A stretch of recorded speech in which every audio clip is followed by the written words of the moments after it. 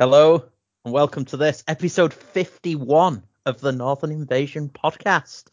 We are gathered here this evening, a time of joy and celebration because we're all together again. So you're joined by myself, Stu West. We have, as ever, Mr. Scott Smith, Dr. Scott Smith. Howdy. We have Liam Watt. Hello. We have Nathan Watson. Hello. And then, if you can imagine myself and Scott gleefully clapping on one side of a seesaw with the frowning faces of Nathan and Liam on the other side, the fulcrum in the middle, not sure whether he wants to dance with the narrative side or get filthy with the others. We've got Mr. JP Gannis. Hey, it's me. So there you go. Excitement. I've been thinking about that all day. I've been thinking, how am I going to introduce JP? There you go. That's what he is.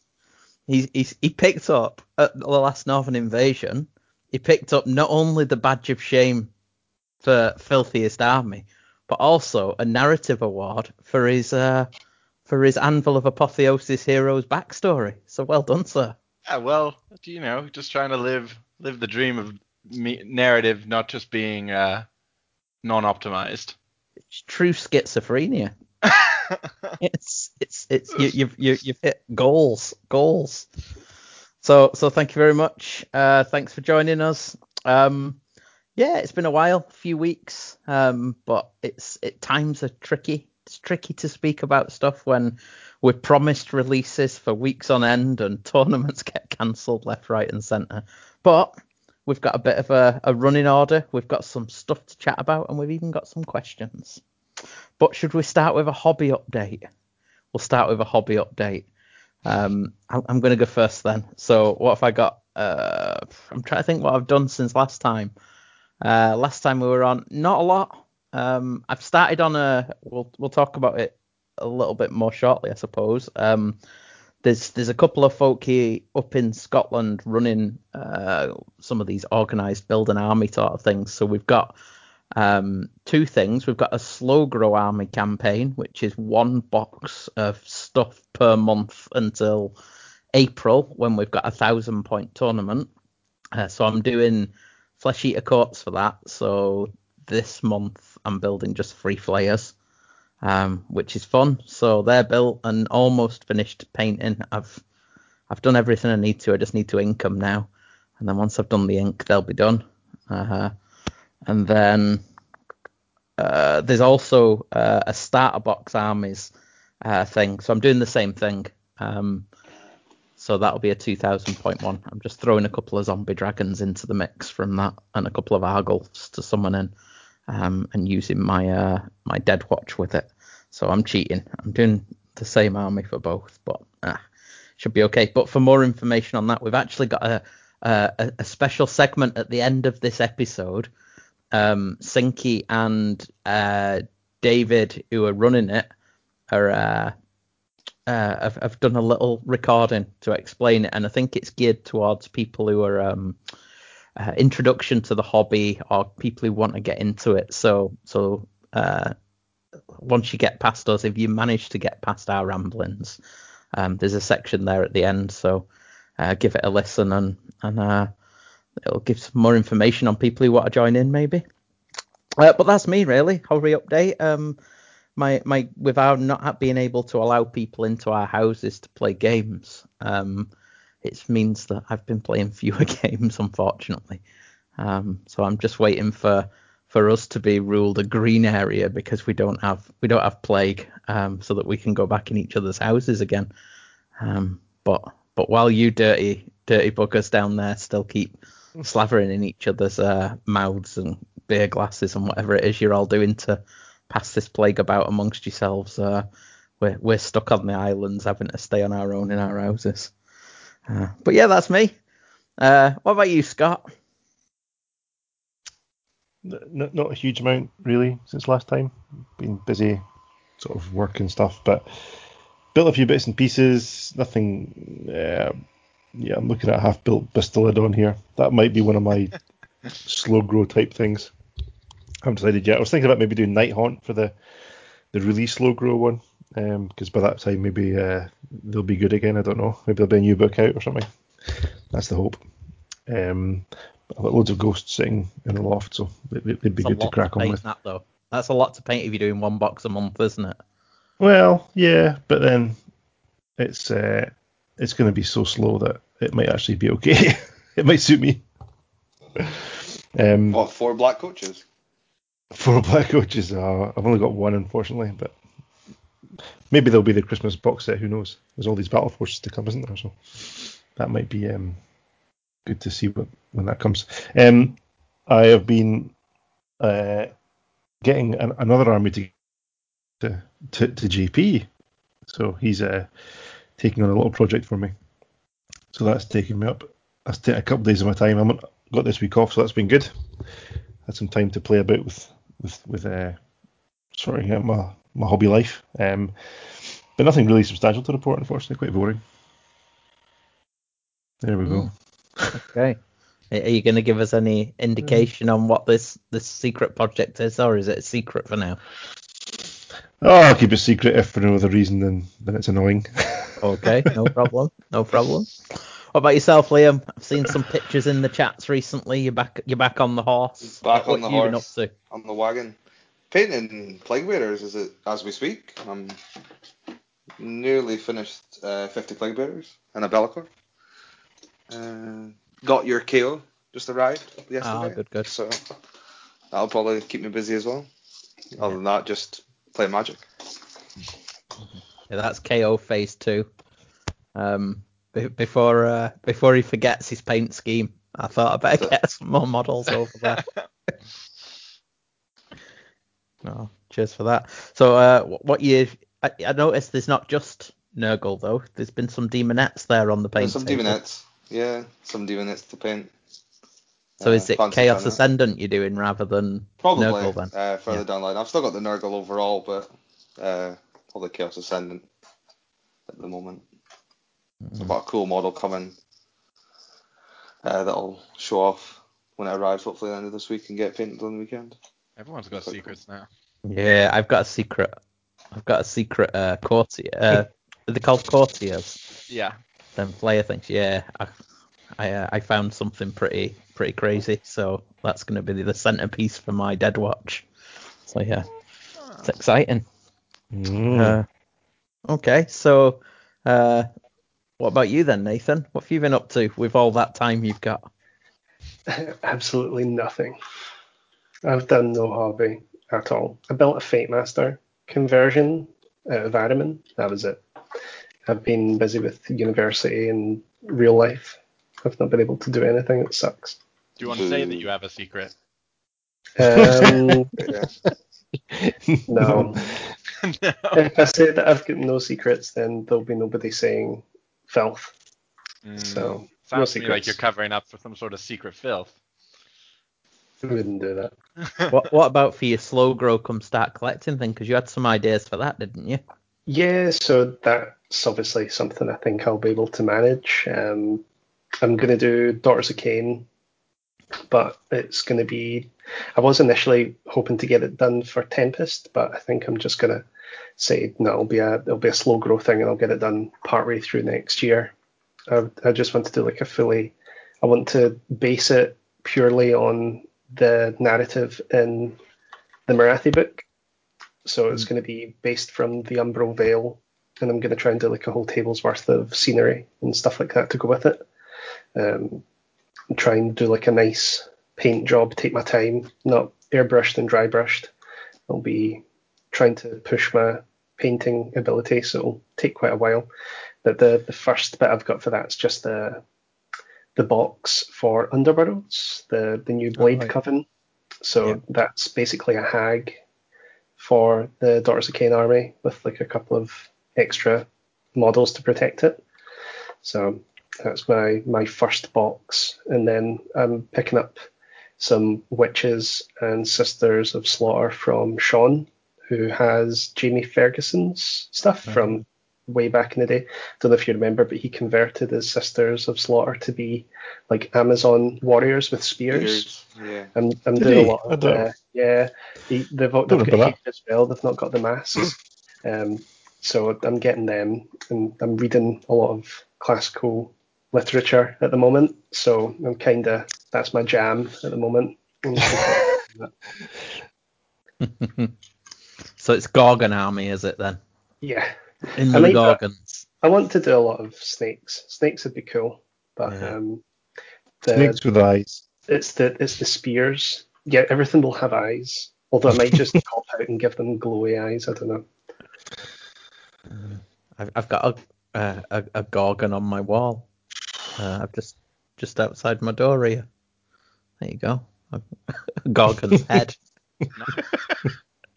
Nice. There you go. I got it last year or the year before when I was in Greece. Yeah.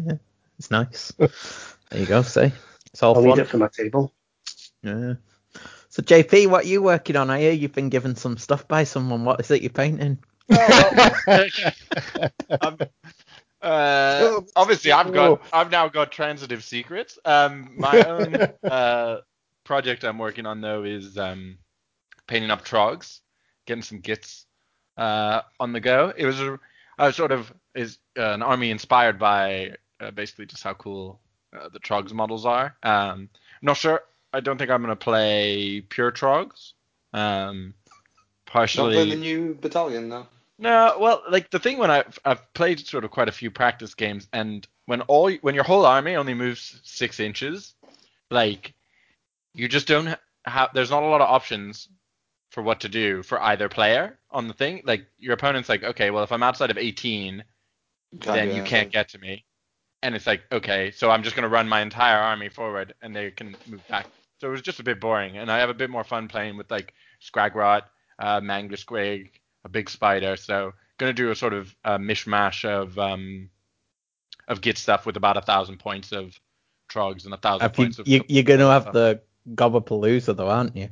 I'm gonna have the Gobbapalooza models. I'm probably not gonna have the Gobbapalooza. The thing about the Gobbapalooza is, one, they were really bad to start with, and now because of the endless spell cap, you like that. The sort of good thing about them is you're getting really cheap wizards, but there's not really anything from the cast now that you can't bring more than 3 endless spells. So for now, with my points being filled up by trogs and stuff like that, I won't be taking them, but I will be picking up the models and painting them, and then can possibly build my Gist collection to include a Gobbapalooza based list. I think if you probably went a pure Grots or a mostly Grots based list, you might still be able to sneak the Palooza in there. But also their buffs only really work on Grots, and so I'm going to have mainly trogs and stuff like that. So, but Listbot says that you need them. Yeah, well, part of the thing is surely the next. Sorry, I was going to say, surely the next White Dwarf battalion is going to be Gobbapalooza based. It's got to be. Yeah, half of the Gobbapalooza come back out of the Loon Shrine. Or twice as much, maybe. Finally. Yeah, so that's what I've been up to. Trog related painting. Enjoying it a lot. Speaking of that, then, what would you like to be the next White Dwarf? Like, little update. What do you think needs it? Don't say something, Ben. Spiders, I guess, is the obvious answer. Yeah. Just like they could do with the same little quality of life stuff. So they're just working their way through that book, basically. Yeah. I think that's okay. Like, I know some people have been like, oh, well, you should have just gotten the book right the first time. But, like, I think the meta in Age of Sigmar, especially last year, right, moved so fast with so many new books that, like, I think it's kind of nice that it's like, okay, well, we haven't given Gits a whole new book yet, but we've touched them up a little bit so they're a little bit more in line with the power level of the game now. And it's not insane. Like, it's not an insane rework. But it means if you do play the faction, you're like, okay, my trogs can retreat and charge now, or like I can reroll movement on my whole squig army, which is a nice little touch up. So I think it's kind of cool. Yeah. And GHB legal now as well. Yeah. Confirmed. So is that a PDF that they're going to produce that you pay to download? Is that how I read it? Did I read it right? That the Tomb is it the Tome Celestial or something? Is it called where? They're saying that anything that's in that, which is basically a reprint of all the White Dwarf battalions and whatnot. I thought it was just coming free. The way I read it was that you can purchase the digital copies of White Dwarf So as long as they link you to the digital copy that has the rules in it or whatever, that was my understanding. So I thought that there was a compendium coming called the Tome Celestial, which had them all in. I think the FAQ is the Tome Celestial with the. Yeah, that's what they call it in the White Dwarf. Yeah. Yeah, but I don't think the document has all of the rules in it.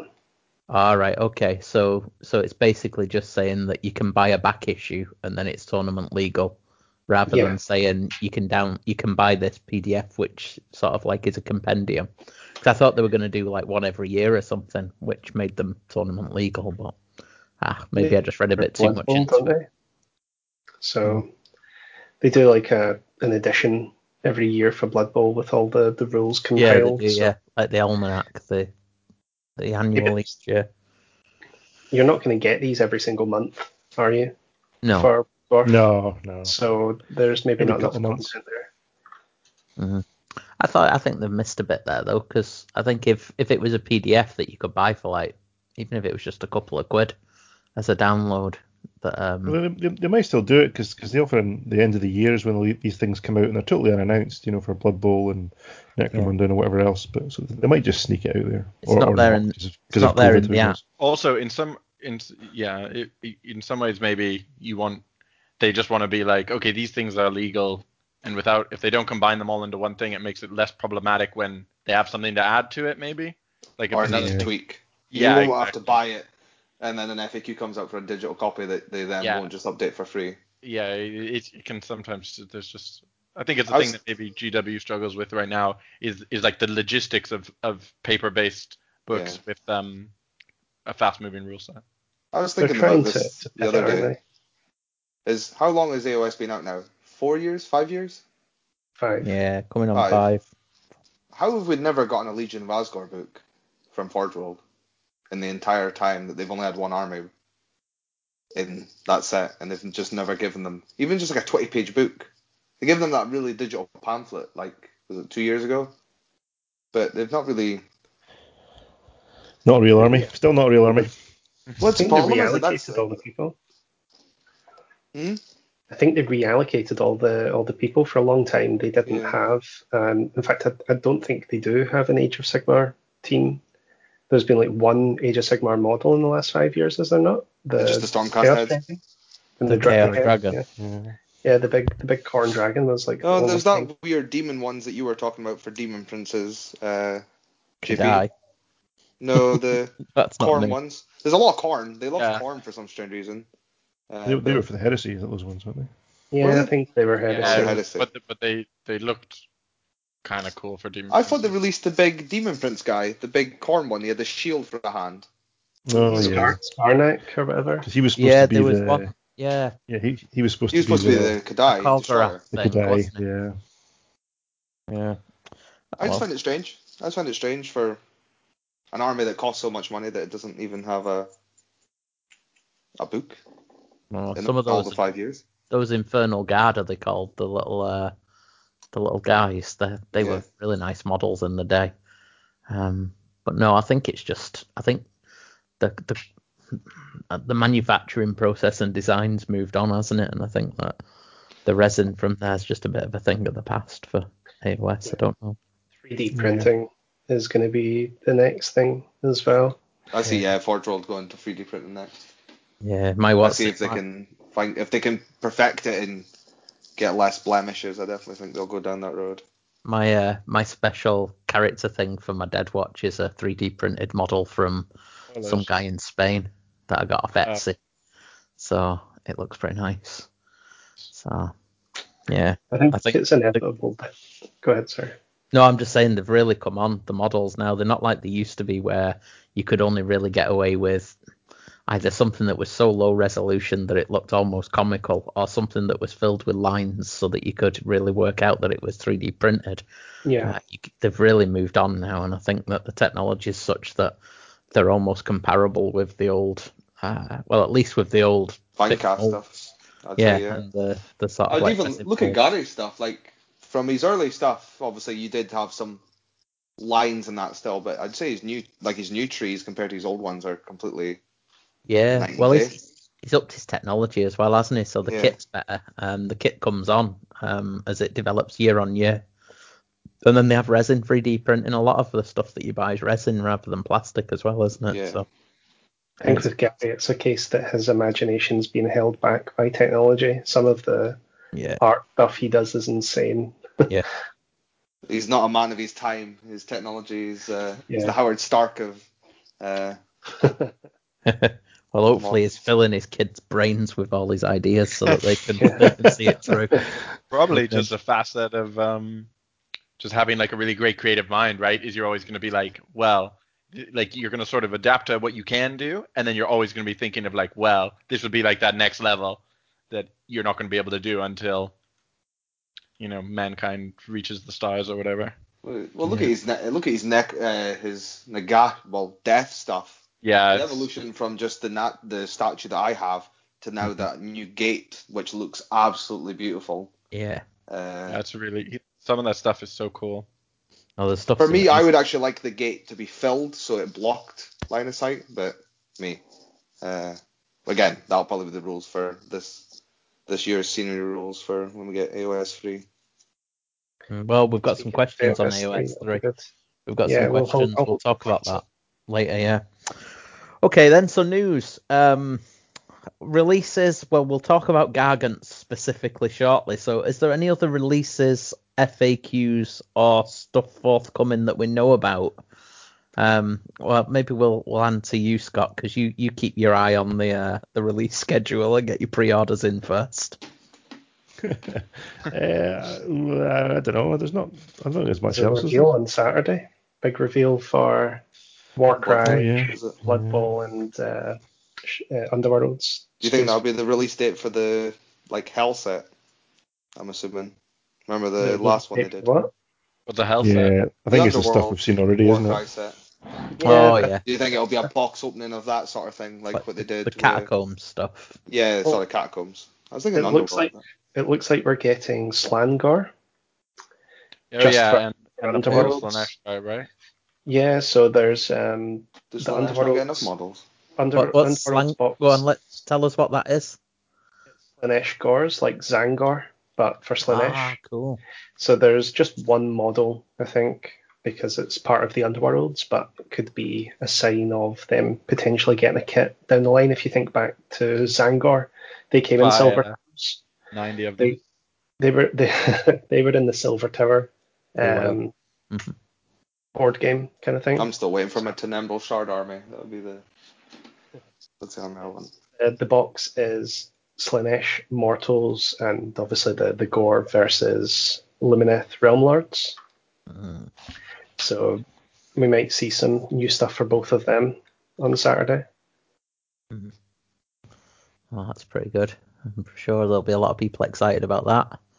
And also our good friend Richard Strachan's book comes pre-ordered at the end of the month, from what he was saying. It is this month. He did give us a date. I think it's 24th, was it, or something? 24th or 29th. It's this month. It's this month. Keep an eye on it, guys. Yeah. And there is a call for submissions at the moment as well for horror stories for Black Library, I think. I've not got time to do anything this time, but people should put that in if they can. I think that's open until Halloween. Thematic. So, what about that? Any FAQs? I don't remember any actually. There was an interesting post today from Ben Johnson, wasn't there, that on Twitter that was saying that there's going to be 4 weekly FAQs are going to be 4 week after release.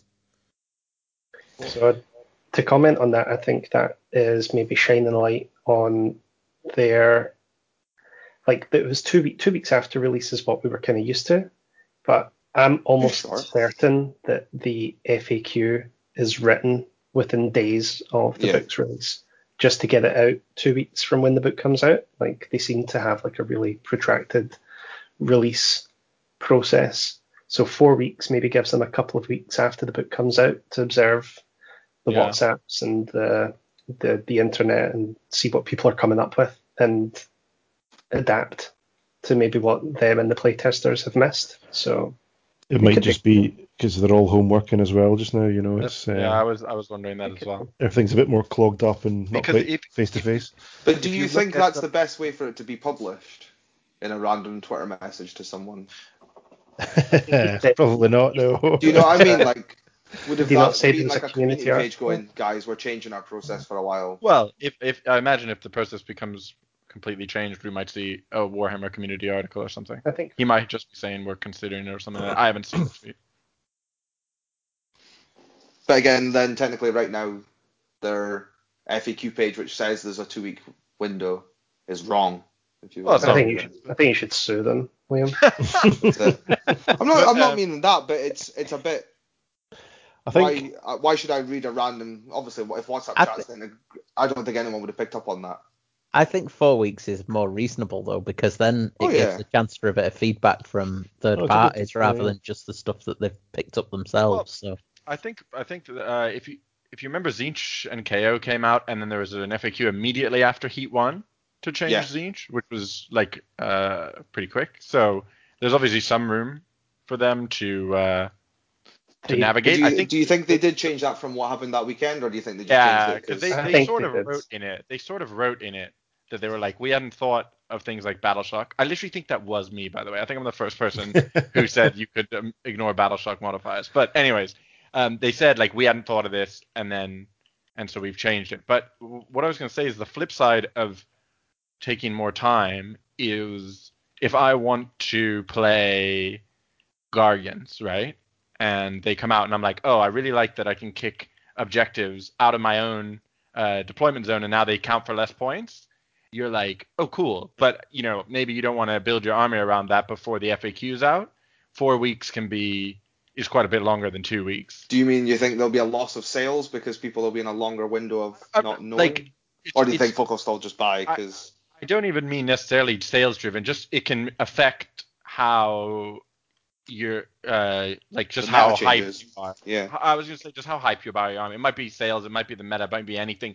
But like if you're like, oh, I really like this list, so I'm gonna build it, and then it gets FAQ'd. Kind of what happened to Lumineth with such a long window of release. I think everyone kind of went, nah. Yeah. Also, I think can't get them on the table as part of that. I think, but yeah. Another example could be like, say, you see a buff to give +1 attack to the shooting profile on skull cannons, and you think, I really want to do a skull cannon army. And then somebody maybe that works for GW says, oh, yeah, like you can give +1 attack to skull cannons. And then this is what the words say. To not do it.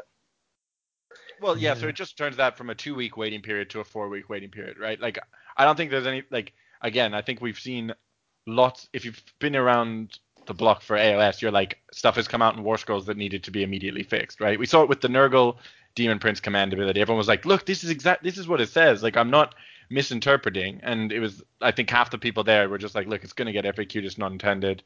But do you think now, in the world we're in, it would have been totally fine? Yeah, this well, is the problem. I think that's the problem when you FAQ whether things it's in the order they intended. come out. I think that's a problem also the way they FAQ. I don't think they review old FAQs when they kind of do their annual big FAQ update. I think they should maybe go back and go, actually, that actually doesn't need rewritten anymore because what the meta is now actually copes with it. It's kind of I think there's a thing that you Magic sort of player have sort to of side of often it. consider. Probably one of the toughest things about balance and things of that nature in Age of Sigmar is just that it's not just about keeping the rules like as healthy as possible, as fast as possible. There's a lot of merit especially because it's a tabletop game, to keeping things working the same way. So you might be like, look, okay, Flesh Eater Courts, they don't need, Gristlegore doesn't need to have the points increases it's got as well as the nerfs. But then you change it and everyone's like, well, it just adds to the amount of things that you've got to keep track of, which is easy for us because we play the game all the time. We're in the WhatsApp groups. But for a lot of people, they're like, oh, I'm going to a tournament. You're like, I remember there was an FAQ, but now there's a second FAQ that removed the first FAQ. And like, you've got to a little bit be like, there's merit just to not changing the rules for the sake of keeping the game the same, I think. But then, like, look at like Slaanesh. Slaanesh probably got hit the hardest. Yeah, they got hit with the last General's Handbook because they already had two two hits on them, they lost all the items. They lost their depravity being the same way, and then they got a points increase even though they hadn't been seen play for about 6 months at that point. Because again, the big epic, the General's Handbook is probably the lag. The points is a problem, because it's based on what happened last year, and obviously it's not really at the point they do the GHB would probably not be the necessary. I think they should just go to digital points. I don't think they should have a physical copy. I think that's in the works. I think we're going to get that within the next 2 years, 100%. It's not even just an issue though with digital points, right? It's an issue with physical models. In that if you're like, okay, if GW are like, we're going to a fully live model of points, so like every, it might just be every Wednesday you're like, oh look, okay, we've made small changes to the points cost of things. That's sort of often how like online games and stuff work. You can't change your list that fast. If they're like, oh, we've decreased the points of ghouls by 10%, or you're like, can I buy another box of ghouls before my tournament on Saturday, before my game on Sunday? Do I want to? And so I think again, it's just we live in an age very much where like that is how game dev and competitive esports and stuff are done, like 100%. And I agree with you in terms of if we were just playing paper tokens, that would be really good. I don't mean Scott just runs up into the loft. Scott just opens the loft, pulls it out, and TTS. I still don't mean that you have to update them like every week. I still just think it's really annoying that I pay 25 to 30 quid for a book. I think we're in a points are no longer legal a week later because of what happens. I think we're in a much better place than we were for Warhammer Fantasy Battle and the early days of AOS. And the points never changed back then until you got a exactly book 5-6 years later. So you ended up with a broken book that was broken for 7 years.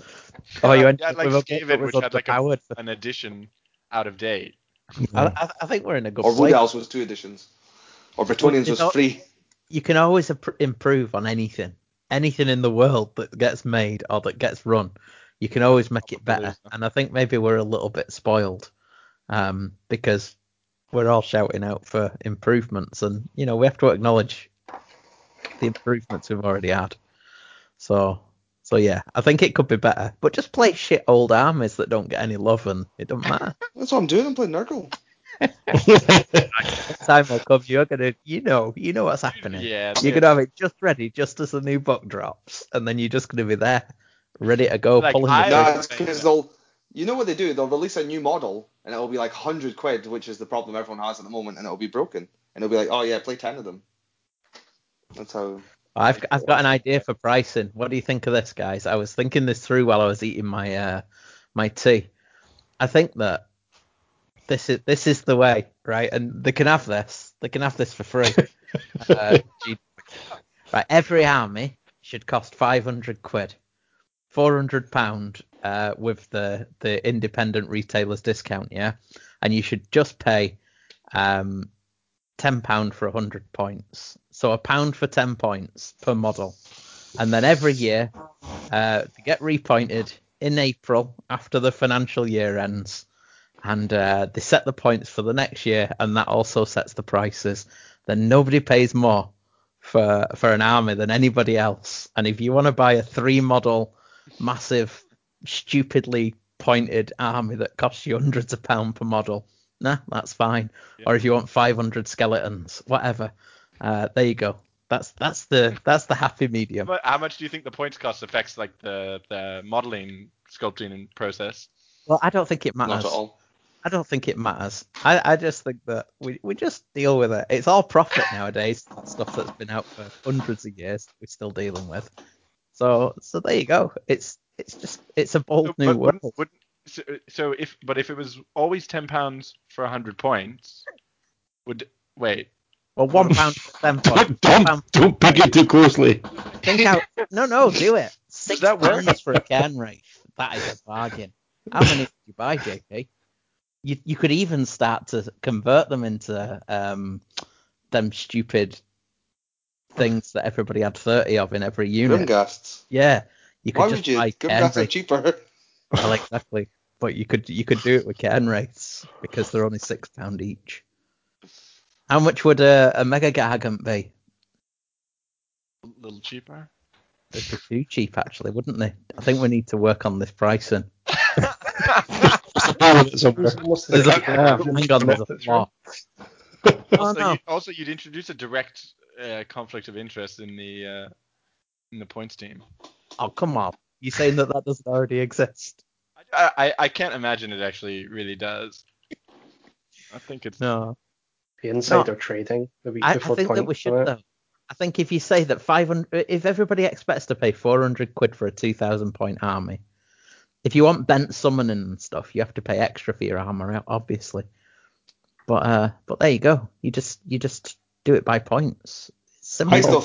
I think making summoning free is probably still the worst thing they ever did. It hasn't had any effect on the game. I swear, like, aside from Slaanesh, what summoning armies have been good? Gitz running amok with their free stabbers. Sylvaneth destroying the meta. Tzeentch, the hobby aspect. Legions and Nagash. Tzeentch aren't a summoning army. Legions and Nagash was really Stormcast good. Eternals. Do you remember when they used to bring back a unit? Oh yeah. I just mean in recent memory. On the 5-up. So last year. Yeah, like 100 years ago in AOS terms. True. In general, the best armies haven't been summoning armies. Well, our General, Seraphon still, Do you think if we didn't have a plague, Seraphon would be like breaking the world right now? They'd probably be pretty. Yeah. They're still doing the best out of any faction. But I don't think they're as good. I don't think right now the disparity between the best armies and everyone else I think it's very small compared to how it has been. Yeah. Okay, so this is a good segue then. So we can go into what's good and why. Because then we can just focus on one thing that's good. Plague bearers, I think. All right, go on then. You're first. Go on. Hit us with it. Well, I think right now the best things are Seraphon and KO, probably the two best armies. And I don't think there's. I don't actually think they're particularly out of line compared to, say, previous metas we've had. I think I was actually looking at this with Nathan the other day, and the sort of gap between the haves and have-nots of armies of Age of Sigmar is just consistently getting smaller. And it makes sense, right? People have, like, when we had the Nagash and Daughters of Cain meta, we still had like Iron Jaws, whose only allegiance ability was move d6 inches in the hero phase or something. Where now everybody has their books, so I think everybody's a bit closer together. I know that people have a lot of complaints about Seraphon. It's hard without the tournament scene being totally active to see. I know both Seraphon and KO have shooting, which isn't very fun, but I don't think they're good because they're shooting particularly, but just because they've got a lot of tricks, a lot of stuff that makes them a good army, and sort of someone's got to be at the top. So I think they're the best, but not by that much. Okay. So what about you, Liam? What's good and why? What's good and why? I can't say Be'lakor again, can I? I'm not allowed to say it twice. Yeah, say it. If it's still good, tell us why. Be'lakor is still good. He's a model that controls the game. Most armies have a unit that they require to do a key thing turn 1 or 2, and he shuts it down. He's also immune to rend. And also has quite a good spell. Enfeebling Foe. There you go. And he's a badass. He just needs a new model. Yeah, he's looking a bit small nowadays, isn't he? It's like the Scar brand of Sleep to Darkness. What about you, Scott? What's good and why? I'll tell you what's good, and it's the wee gadget thing, the Citadel spray stick. Oh yeah, I like that. I tell you what, mocked it, but I like it. Oh, I mocked it, maybe privately to myself. I was like, oh, I'm never buying that. And then I thought, oh, actually, I'll maybe give that a wee shot. It does feel a bit decadent, you know. You're spending whatever it is, 15 quid on a bit of plastic with some rubber bands on it. Feels like the kind of last days of Rome decadence. When a stick might do the job, or just holding a model in your fingers might do the same job. But it's it's really good. It's can't really fault it. I think you don't quite get the, like, if you know what I'm talking about. It's a kind of, it's like a panel beating thing, you know. I mean, a big massive stick that looks like something out of the Dark Ages. Yeah, you could plastic beast. You could have some fun with it, I think, you know. behind closed doors. I've worked with GW for a while, and I know that the prototype was in fact just a stick. So that's what I mean. It does feel decadent, but it's pretty good. It's sped up my priming skills, but I think it doesn't quite cope well with anything on a stick with the same. To be honest, is you can't quite get the underspray, the kind of underneath. If they're sort of bending over or forwards, you kind of miss the chest bit. So I did a bit of top up spraying afterwards, but I can tell you they are working on mag technology for the next one. It's going to cost about 15 grand, and it's just going to have the models hovering about an inch and a half off of the stick. So it's going to solve that problem for you. Electromagnet. Yeah. I've got physics. There you go. Physics is fun. Just throw the model in the air and spray it as it falls. Doesn't matter how you do it. I always just come back inside and I'm like, wait, I somehow did not spray any of these models from the left. Well, I generally used to always spray mine inside. And since I became a middle-aged bachelor, that was fine because I just had a room. I thought, well, fuck it. I don't care if I spray shit in this room. I'm going to decorate this room gradually grey. Well, that's it. And I didn't really think about it. But then Secret Santa got me a spray stick. Got me a spray stick. So I've been spraying every day. No, he got me this spray stick. So I thought, and I'd never thought about it. I'd always thought, that's a fucking joke. That's a waste of space. But then I got it and I thought, well, I'll give it a go. And I thought, oh yeah, it's quite good because it's got all these like bits where you hook the elastic bands around at sort of like inch increments. But then if you've got a bigger base, you just take one or two of them off. And the idea is that you just sort of slot them in, don't you? And it holds it rigid. It's pretty good, but, it's like, it's quite revolutionary. I've really enjoyed using it, and it draws all the children in as well. When I'm out on the pier spraying, I thought children run away from you holding a stick. Wouldn't that be more the? Well, I'm there with my big spiky stick in my slippers. When you're out praying and spraying. Yeah, praying on the pier. Gather round, children. All I heard was praying and children, and praying doesn't get much better, to be honest. Yeah, I'm like Krampus. No, it's a good little thing. Tell you how I'd improve it. I'd have the handle halfway along the bottom of the base, so you could almost spray all your arm as well. Yeah, you could rotate it yourself, or it could even be rotatable. Or you just have it rotating. Yeah. Like a. Here's a question. Yeah, just whack it in pottery lathe. Do you wear gloves or not? Have a trigger.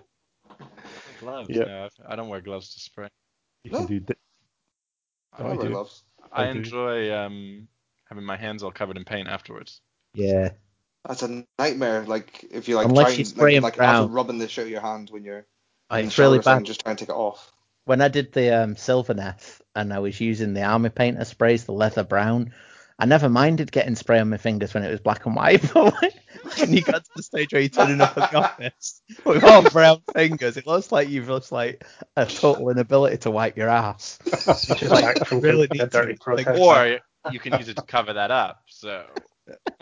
Yeah, so I think that the spray stick stops it looking like you've shit on your hand.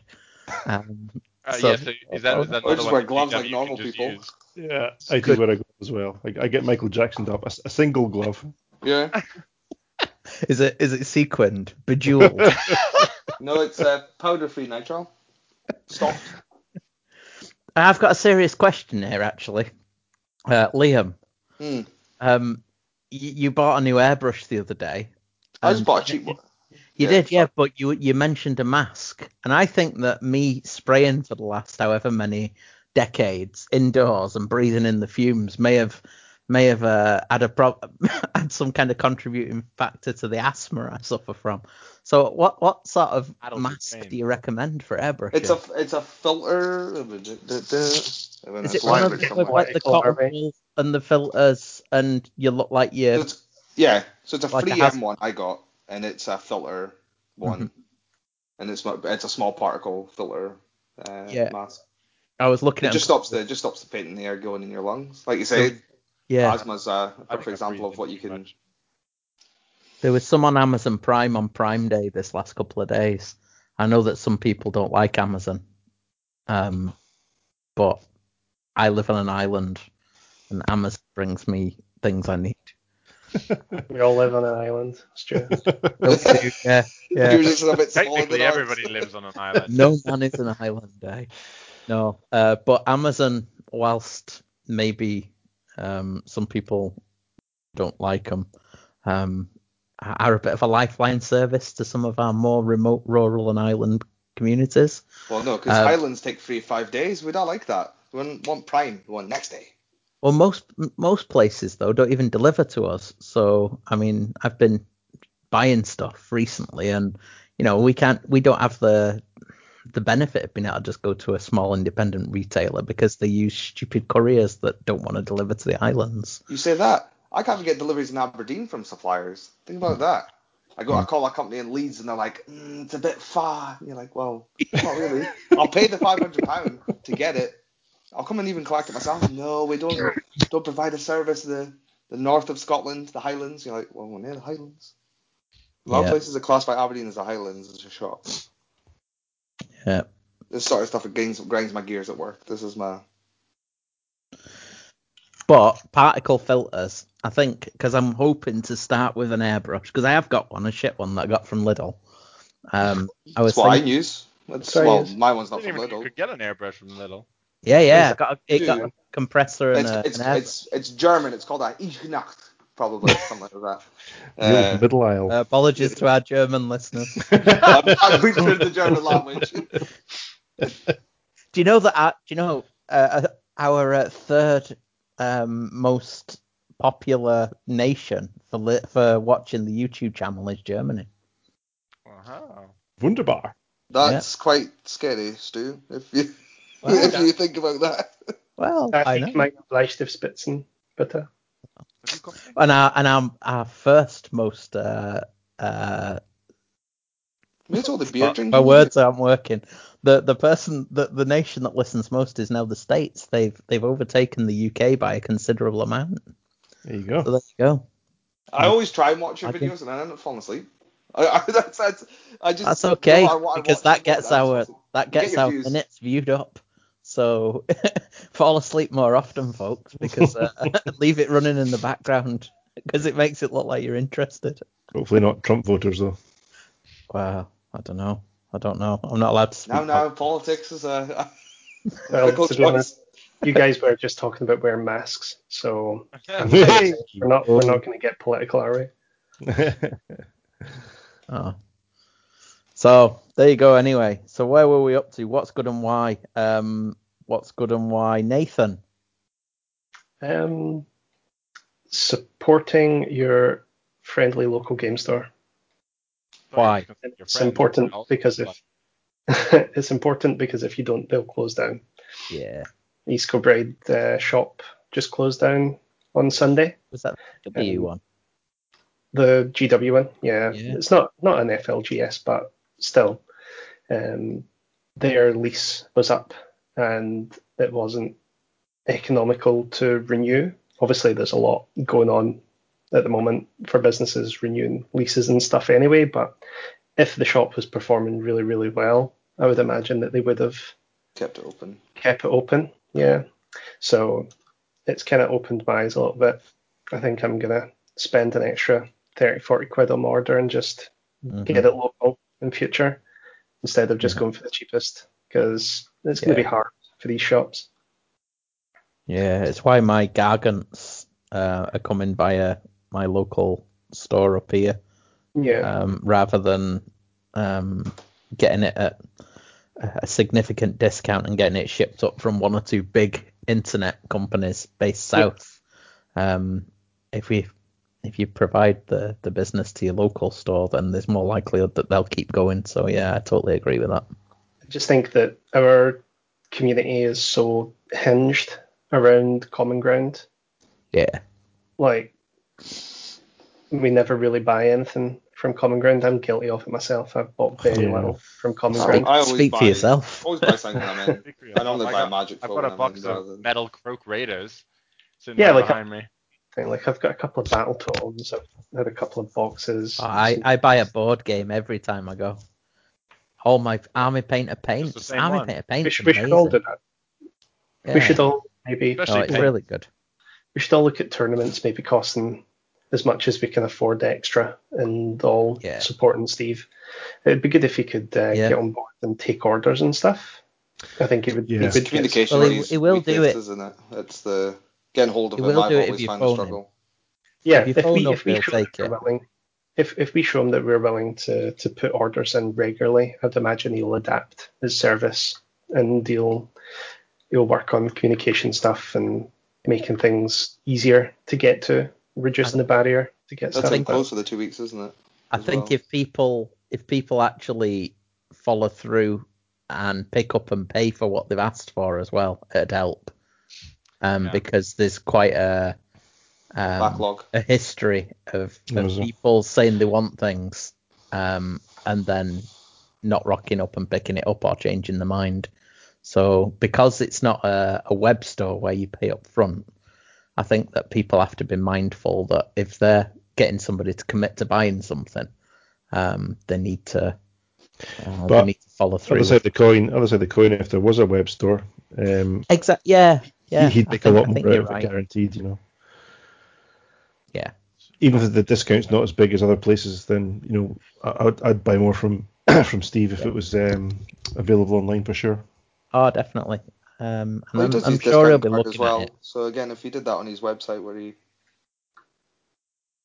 gave you a discount, I'm sure he'll be looking at it. And the longer this goes on, the more likely companies like that are gonna change it. Hopefully they stick at it and make the effort to change it. Well, one of our local businesses closed the store for the conceivable future. You went to theirs, ABZ Games. Yeah. Obviously, where I've run my events, they've closed. Have they? Yeah. It's tricky at the minute, so hopefully people do all right and they come out the other side. There's one opening in Falkirk. I think it was meant to open in October, but it's now opening November. Yeah. Mm-hmm. I think he's one of the previous local GW managers or something to the area, Vaz or something. I think he's known. He's opening an FLGS. Yeah, brave move. Yep. Well, again, you're getting these bounce back loans and that. Again, they're still throwing money at new businesses. Unless obviously he's got the money himself, but again, they are still throwing money at businesses, which...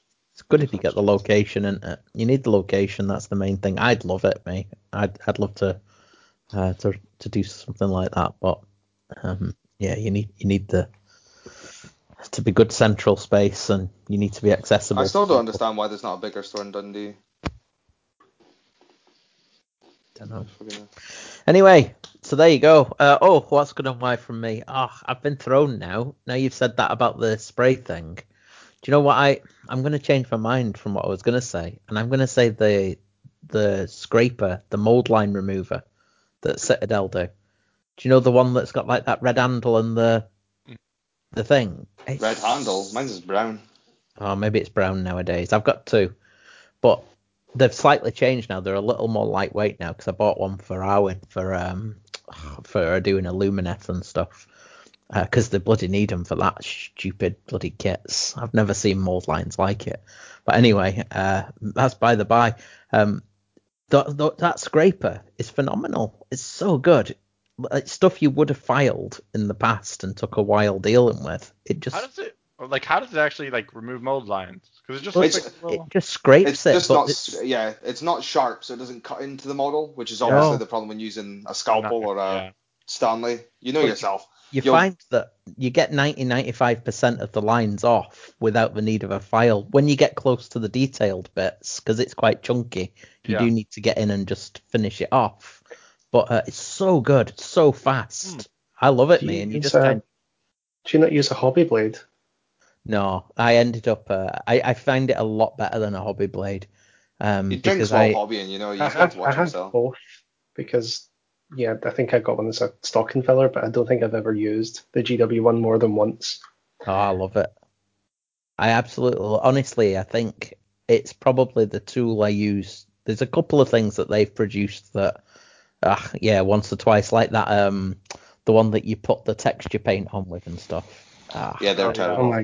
Just terrible. But there are some things. Tool. Honestly, if I was going to recommend to anybody to buy something, that'd be it. It speeds up assembling models so much. I love it. I love it. It's just the Tempest combat gauge with a handle. That's all it is. It's just a bit of processed metal. Still got a few of them actually laying about. Get good money for them nowadays. No, I think there you go. That's good, and that's why I like that. So there we go. Gargants. Okay, Mega Gargants. And also, all of the show listeners know who on the podcast is a corporate shill for GW. Scott and Stu. I would just like to sell this scalpel tool. So Stu will be your accent there. Well, if I don't like something, I'll be the first to say. You just said you didn't like the Lumineth models there just due to mold lines. I think that those mold lines, that is ridiculous, right? If you've got a cast that's 12-year-old and you're still pumping out models from it, I can understand that there might be some issues for cleanup. But with a brand new boxes that have just come out, there's no excuse for that quality. That quality was shocking. I've said this before as well. It was the first army I bought my daughter to build herself. The one she wanted, she chose it. And then the mess, the extra time you have to go to clean up those mold lines. Maybe you're just mad at your daughter, not the mold lines. No, because the thing is, I would be if it was her doing. But they're shocking. I don't know if you've built any. No. They are terrible. It is. They should hang their heads in shame. Because I thought you were going to say they shouldn't be released. Whoever made the models. That's where I thought that was going. Hang him from the Stormcast Liberator at the front of the... No, I think that the quality control have let themselves down there, because whether they've made that somewhere else or somebody else has been in charge, I don't know what. But that stuff, I've not seen mold lines that bad for 20 years. It is really bad. But anyway, there you go. Shame on you. Shame on you. That's what Stu thinks. But Gargants, let's hope that there's no more. Yeah. But but no, that's only with. I mean, well, that's mainly with the Dawn Riders. But we're still talking about this. Yeah. Sorry. No, Mega Gargants. They won't have mold lines. Surely not. No. So They look to slot together quite well. Well, they look all right. I've ordered one. I wouldn't buy them as an army for me, but I'm only having two. I'm gonna go with the two megas, a unit of three of the little fellas, and then three singles. I think that's what some people have been saying is a really good build for them. I think that's what I'd like. Seems like it looks cool. I'm building the Gatebreaker first, just because I've got an idea for using it in a death army. So more secrets. Yeah, secrets. But that'll be in the next YouTube battle report. Well, not the next one, because there'll be more before then. This one's set for next week. But yeah, I'm gonna get it on the table. The Gatebreaker one. I think. Well, I mean, I'm probably not the best to speak about it competitively. Because I just look at the shinies and think, oh, that'd be good to do this. But there's certain elements of certain models that I like, and the idea of the rules. And there's other ones that I think are a bit underwhelming. But I'd maybe turn around to yourselves first, because you guys have probably had more of a thought of it in terms of as an army or as an ally. But am I right in thinking, from what you've read or heard, that they only count as the multiple models if they're part of correct. Yeah. So yeah, I mean, in my death army, my Gatebreaker is going to be just one lonesome guy, which is a bit of a shame. But that's the idea, to push you to play them as an army, is it, rather than? Just keep it just mean I think mercenaries are often like a novelty. Yeah, for fun option, right? And it can be high risk. Like if you make them 35 models, even if they don't slot into anything now, you've kind of got to consider that every time you release an army for the rest of time. Yeah, it's a good introduction though, because it gives you you don't have to buy a full army all at once. You can just buy the first one and use it, although you're not getting the best out of it. JP said to me the other day that it's a really good way to make a strong tuned army bad or worse if you want to like play against someone that maybe isn't capable of taking on like a fully tuned army. So if you want to like weaken your army a little bit, I thought that was a pretty good point. Yeah. If you wanted to take a merc, like if you're rocking Change Host or something like that, and that's like the army that you've got, and you've just got Change Host, and you're going to be playing somebody's Trog army. Wait, could you not just play it without the Change Host and play under points for them? Yeah. Well, like I think, you're still paying 2,000 points. You could probably dilute your army a bit better though for 120 quid or whatever they cost. Yeah. By doing you can sort of use a Gargant in any. That's what I mean. So for just like, you're like, okay, I've got Change Host, but like even if in general you play highly tuned list, not that anyone here does from my experience, but if you in general you play a high tuned list, you can be like, well, I can always tone down my list with a Gargant, like with the same Gargant. I mean, I know they've got different rules for the different mercs for the different kinds, but like in general, you can be like, so are you talking about in club games and things? Yeah. Constantly smashing your mate. Yeah, you can be like, okay, I'm gonna play. You don't just smash people and leave them friendly, and that's strange. Not for me. Everyone's an enemy. That's how you play. Everyone's a victim. There are some models. I think that we've kind of got lost in the battle tome and the rules, and nobody's really taken the time to just fully. I think maybe they did appreciate the models like a couple of months ago when we all got to see them, but oh my god, they are incredible models. Yeah. When I saw the price, I did look at, and I know Mish Miniatures did their Gargant sale, and they had some nice looking models, but I looked at the heights of them versus the heights of the Mega Gargant, and they're nowhere near comparable, really. Mantic do one that is slightly bigger. I'll send a photograph of it into the chat and just look it up.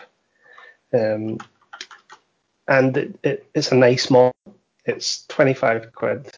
It's obviously a lot cheaper, but it is not on the same level as the one that GW have done. Like 25 quid, bloody hell. Yeah, I know. Like I'll send it into the chat now. How do I do it? Podcast.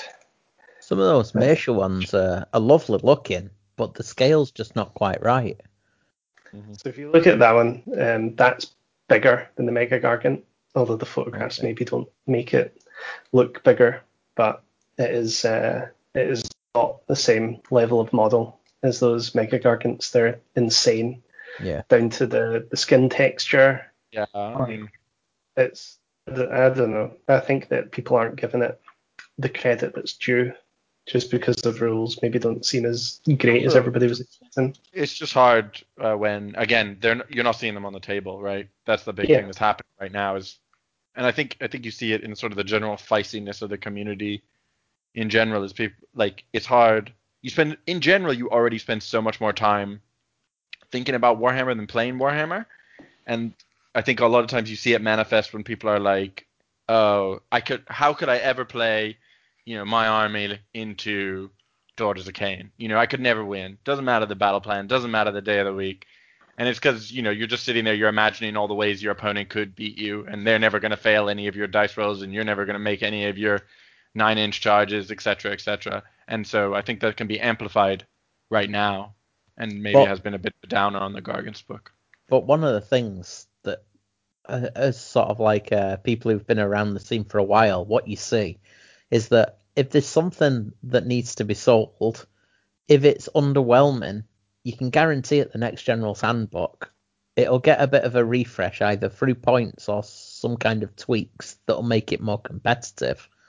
So if these really don't perform, and there are some shortcomings, and there's one or two things that, from me reading the rules, I think that instantly I'd suggest changing. Those are easy tweaks that could be made that that take them up a tier or two, or at least a level or two within a tier. But the thing is, it's an investment for the future. They're only going to get more expensive to buy, but the points are going to get cheaper. So think of it that way, folks. That's They're never gonna cost less than they do now, but they're gonna get. Well, what about if cheaper there's in points. hyperinflation? Well, you say that. They might do like a bundle box, which saves you like 40, 50 quid. Start collecting. Sons of Half a David. body. Rashi's doing That's what I that. saw. Might give everybody 500 quid, and you'll just get it for free. But again, 19 centimeters. Can't we just like use wrestling figures or something? Like that's what I prefer to do. I would something like a wrestling figured army, like Triple H and like Booker T and things like that. That'd be a better way of doing it. I was watching Facehammer, and they had the Bandai Space Marine figure. The Space Marine, the Necron, yeah. It's the same size as that. Pretty chunky lad. That's cool. Talking about the rules for them, I honestly don't think people are going to struggle to win games with them. I think they look fine. I think that they look like a good army. Is it just that they actually need to have games with them rather than just theorizing? Is probably Well, there's certain things that are a bit poor. I mean, from looking at them, I think that the War Stomper one, it's a bit cheaper than the others, but I think there's a reason for that. It's got some things going for it, but that club it's got is pretty underwhelming. So the 2 damage one. It's a 2 damage club that's capped at 10 attacks. But if you're going into a grot, you can only hit it once because it's model. It's done by number. It's like number of models within 3 inches. It's +4, right? So only against a monster though. No. Wait. The scroll gets +4. The scroll gets +4 attacks, anyways, doesn't it? Even if it's. Or am I confusing it for one of the other ones? There's one. The one that's capped at 10 attacks. Profile. The one that's capped at 10 attacks is minimum of 5 at full wounds and maximum. No. This is the one where it's within. It's 3 inches. the number of models within 3. Yeah. Look at the war scroll again. It gets +4 to whatever that is. Oh, is that right? I thought that was against monsters. No, if you look, it's got a star on its war scroll, which right. takes you to the table, and the table's +4. Yeah, we're just got a bunch of experts here on the podcast, all just learning to read. I'm old. Is the even on the app yet? Because they don't put it on the app. No. I thought. Sorry, I had thought that you only got the bonus if it was against monsters. I think you also get a bonus against monsters. Okay. Well, that's my misreading then, so apologies for that. Is the Bone Grinder Gargant a part of the army? Don't think so. One? No. Did it not get updated? Well, it might get updated in the 4 It might get its keyword updated. That'd be nice. I just think as people look at the damage that something does, and they look at the special rules that something does, and they're not taking into account that thing can be 30 models and an objective. Now, if you think back to how many games you've played of Warhammer, where turn 1 people tag an objective with 1 or 2 models of a unit, or they try to cover off space somewhere else and daisy chain some models back to tag a unit, that thing walks in and it's 20 or 30 models. Think about that, and that's how you win games. You win games with... Oh, exactly. I'm not... No, I wouldn't have bought it if I didn't think that they was playing it. Yeah, I think there definitely is. Yeah. You've got to commit a lot. I know people say that they're weak with only a 4+ save, but you've got to commit a lot to take that many wounds. You've got to commit a lot. As well, isn't it? One of them can get a reroll. Yeah. Which is obviously big. I think. But then they can't instant die either, can they? They can't be. Can't be hand of dusted or anything. But I think have they got like a cap of damage from weapons? Like is 6 damage the most a weapon can do against it in that as well, or? No. So Scarbrand could still do 8 wounds per hit with these. Yeah. It's only instant death effects. Instant death is D6 mortal wounds instead. It's like they're just nerfing Neff's dagger. That's all it is. That and Nagash's hand of was there that Marathi? There's one of the Seraphon artifacts. The little guy with the coffin on his back from OBR. Oh yeah, Volkmortian. Yeah. Catapult, technically. I don't know how to actually affect it, but I think the way you're going to need to play the army to win games is not what the fantasy of the army screams. It's maybe what people are worried about. I think there's an unfortunate dichotomy in that you're like, okay, we want the Gargant's army has got to be like 6 models or less, right? Like that's like the whole thing. And so Sorry what that means, JP, I'm just googling dichotomy. Oh no, easy. You're that's a throwing word. out. You got the. It's a good word. Thesaurus tonight. The big words. and so you've got to have this army that's only 4 to 6 models. So that means you need to have a rule like they've got, which is to help them cap objectives by extra scoring. And what that means is that out of your power budget, you sort of have to pay for it out of the damage, which is unfortunate because that's like a Gargant smashing something with a huge club is a huge part of the fantasy. So it's like if they had as much damage as you wanted Gargants to have, but only counted as 1 model on an objective, I think they would essentially be an unplayable army. Yeah. Well, look at what does Listbot say? What does Listbot say? I posted this, but it says 100% for all the Mega Gargants. So it says they're all fairly pointed, and 120% I think or something for the little Gargants. I think the little Gargants is where it's at. They are so good. Are the There's power, no is the way. power maybe in the allegiance ability then obviously with your stats normally, JP? It doesn't. The thing is, it doesn't take into account allegiance abilities, but yeah, that's what I was thinking. Because War Scrolls are all pointed with their allegiance abilities in mind, it sort of comes out a little bit in the maths. Somebody's like faxing their microphone somewhere. Yeah, who's digging? Scott. Stop digging. No, I think the Man Crushers though is where it's at. I mean, they are seriously strong now compared to what War they Stomper. were. And if they're in the tribe where they're doing +2 damage to hordes, 1 War Stomper and 9 of them is apparently a gatekeeper list according to some people. I don't like the War Stomper though. He's not making. He's the one that buffs him. Yeah, he's the one that buffs him. He's going nowhere near me. That fucker can go home. Just rule of cool. Like I don't have any time for him. I think also one thing. I was gonna say I think one thing that's happening is because of the structure of the army, right, which is a very low model count. People are comparing things like a Mega Gargant to like Nagash and Archaon and these other models that are like the one model in your list, but they're only 480 points, which is a lot of points, but it's like that's the price of a zombie dragon or something like that. Like they're more in that range. Like they're just for the amount of wounds and damage you get for a 480 point monster, it's good value. It's very good value. Like they also probably get supported like what Nagash and Archaon, because that's what makes them good is they get support from other good, either cheap or effective units. I'd say the biggest weakness I've seen in the Sons of Behemat Battle Tome is what you just said there, is that they don't have any screens. So because they don't even have like it's just not an option in the book. You're going to get hit by a lot of stuff that turn 1, and that you can't block it. Yeah, you don't want to get hit by, and normally people don't, right? If you're looking at a block of 20 Hearthguard Berserkers, it's normally not going to hit you turn 1, no matter what your army is, because you put your direwolves in front. Even if you barely have any chaff, if you go 5 Liberators, you're putting them in front of your other guys. Whereas when you're playing Sons of Behemat, you're like, well, something I don't want to die is going to get charged by something that does a bazillion damage. So, you can screen with 6 Man Crushers. Yeah, but you also don't want your Man Crushers to die. Fuck the Man Crushers. It's the meat shield. Put them out there. Pop the ethereal. No, I agree. I agree. It's going to be a different play style, but for a while, a lot of people's. I mean, they're going to be a bit of a loose cannon in tournaments. I think you're going to get a few of them. And the thing is, people.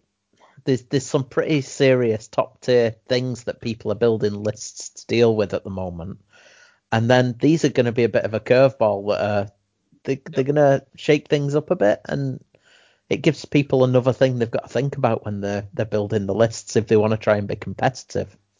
So do you think they're an off-meta choice because obviously magic is going to be such a strong thing? I think they're off meta. Yeah, I think that If people are not. Lumineth don't take the bows, can they actually deal with them? Oh wait, I don't think the bows are. I think the bows are terrible versus Mega Guardians. You're doing like 5 mortal wounds a turn with your with your archers that you're also trying to screen. Like, okay, by turn 7, right? You only get to shoot 5 times, in the game at best. So you're not gonna like 20 sentinels literally can't kill a Mega Gargant in that amount. So of they'd time. be more like the cows and the stone-headed guys. Yeah, I Probably think better. the stone-headed guys are going to put a huge dent in a Mega Guardian, but a lot of people are going to be playing Sentinels and Techless. Like I think one of the things that, again, without having seen them very much on the tables, one of the things that's very good about Lumineth is they've got access to loads of targeted chip damage.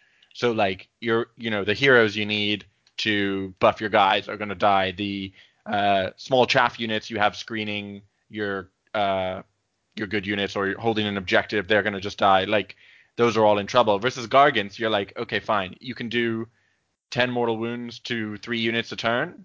Like, I've automatically won on some certain objective plans. So I don't think Gargants are going to be great. I think they're just going to fall into the sort of middle of the pack. They're going to beat a lot of people when good players play them. And The hobbyists will play them. yeah, Do you think it's more going to be a hobbyist army because the cost is as well? It's not like a value for money win, if that makes sense. Like, what, 3 of the big guys is 360. How much It's net not a- list can you buy for that? It's not a beer and pretzel style army though, as much as people Yeah. wanted it to be. yeah, that's Like, true. there's so many other armies out there that you can just push it forward and still hang in the game. You can't. Andros. I don't think you'll be able to do that with. I was big- actually going to say almost one of the opposite things as well, in that it's not going to be a very friendly army to play against. No, that's going to be hard. If you are playing 2 Mega Gargants and 6 Man Crushers versus your friends, like if you want to play Sons of Behemat versus your friend's friendly list, you're going to have a hard time because they've got to be able to do 35 wounds to a monster, and But they they're don't not want going to to be get in able to contact with outscore you. either. Yeah, like friendly lists aren't like, if I'm playing Trogs, who are not a very high damage and have no extra help scoring objectives, I don't do enough damage to kill the Gargants, and I'm never gonna outscore them if they can get a quarter of an inch of a base onto an objective. So I think it might be sort of, again, surprising maybe that Do it'll you be think hard. the hero mission's going to be just strong for them? Because again, shifting. I think it's mainly going to be about what sort of stuff you're playing against. I think they've got good mission play, like good good objective control. Let's say that. So what's this obviously rule they can lift objectives? I've But, wanted yeah, they can let- kick objectives. Yeah. Let's have a quick second on that because one of the abilities is that they can have the get off my land ability, which Farmer Grant obviously likes. But what they can in effect do is move an objective 2d6 inches. Now it can't end within an inch of another objective model or terrain piece, I believe. You can take an additional command ability that makes it 3d6 inches. But there's been some interesting discussions on this in terms of the way that some of the battle plans for match play are worded for scoring for things like when something's in your opponent's territory, it's worth X amount of points. Now, does that's at the beginning of the battle. Does it retain those points if it's moved, or does it not? And this is some of the questions. I think it'll be does. FAQ'd. I think it does, and I think you just number the objectives, and regardless of where it ends, Well, you know which objective it is anyway. They'll probably choose one. But some people are saying that if it's in your territory and it's worth 4 to your opponent, and then you hoof it out into their territory, it's worth. You've got 2 that are worth 4 for you, as opposed, and you know what I mean. And you don't which is score nonsense. It's nonsense. And I think the thing is, the one that's in your territory at the beginning of the game's worth 4. If you want to punt that over to your opponent, then you're stupid, because you might be saying, well, no, because 2d6 is max going to go to the middle of the table. Yeah, it's more. Yeah, well, all you need to do is move out of your territory and then it's not worth 4 to your opponent. I think it is though. Still. Yeah, but it's not. I don't think there's an argument to be had here. Like, it's not. There's no logical discussion. It's just right now the rules as written is you don't score it, and GW I'm pretty sure will FAQ it and be like it's intended to be, or and go, come on guys, don't be like that. I think it'll be at the beginning of the game. That's the one that's worth it, and regardless of where it ends up, it'll still be worth it. It'll be like objective number 4 is worth X, or yeah, but that's a tricksy FAQ. They might just let it go because it's let it go until the new They might just reword it in the next GHB and they don't have to care. Yeah, a million. I can't see us having 6 months plus of that. So rule just now. Imaginary events. Go on, Scott.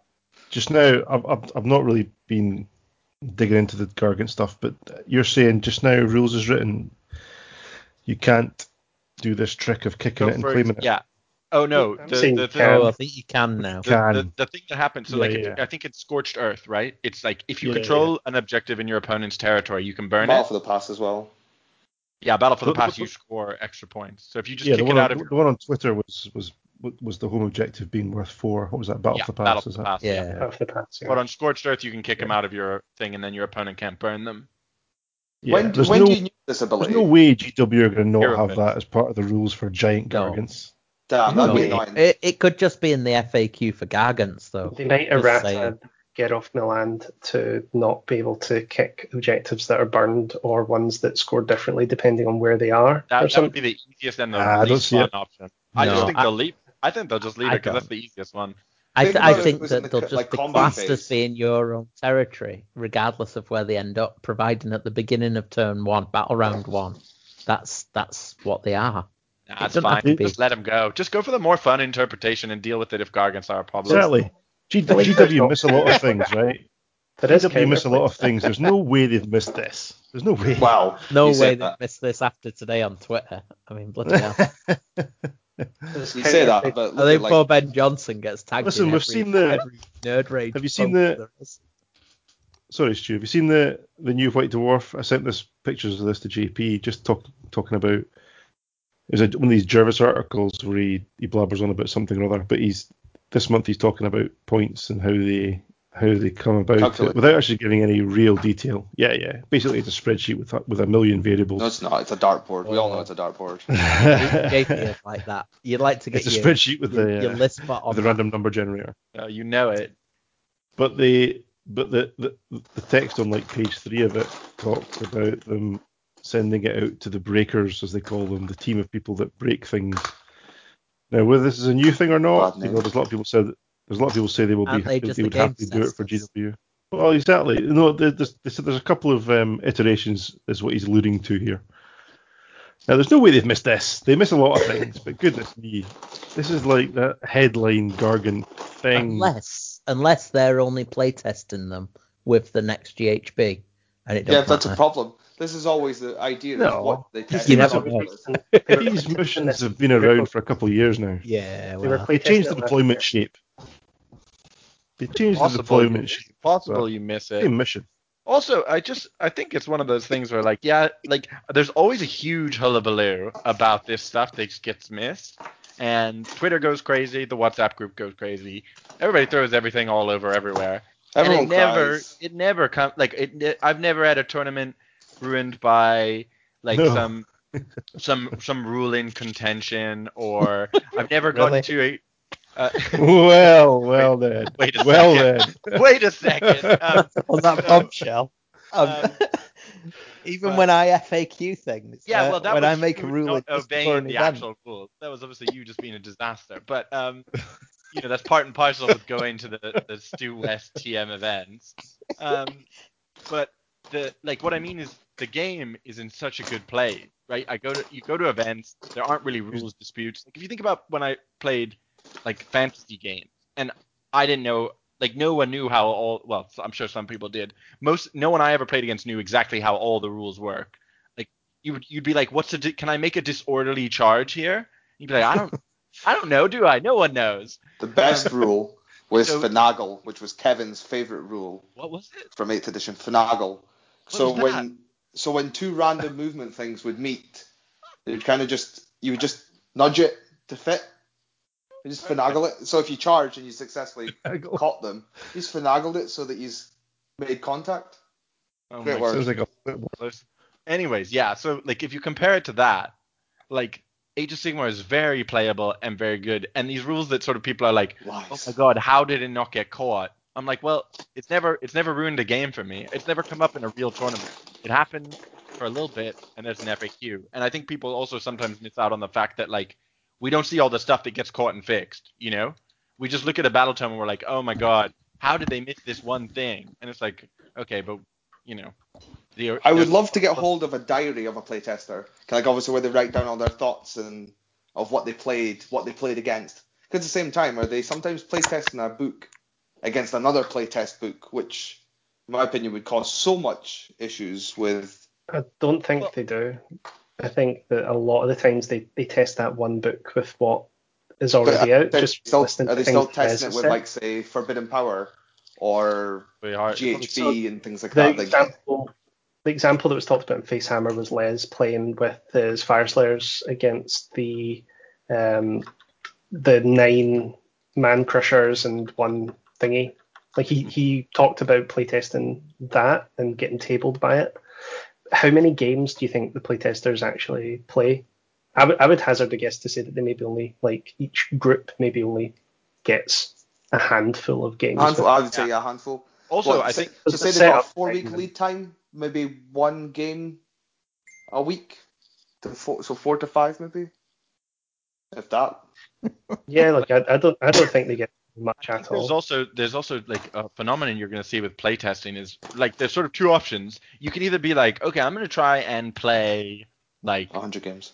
Well, I was going to say, like, I'm going to try and play everything, all the units, a little list with a little bit of everything from the book to see if, to try everything out and see what it's all like. And then you might miss, like, what optimized this microphone goes into bag of crisps. What might, what...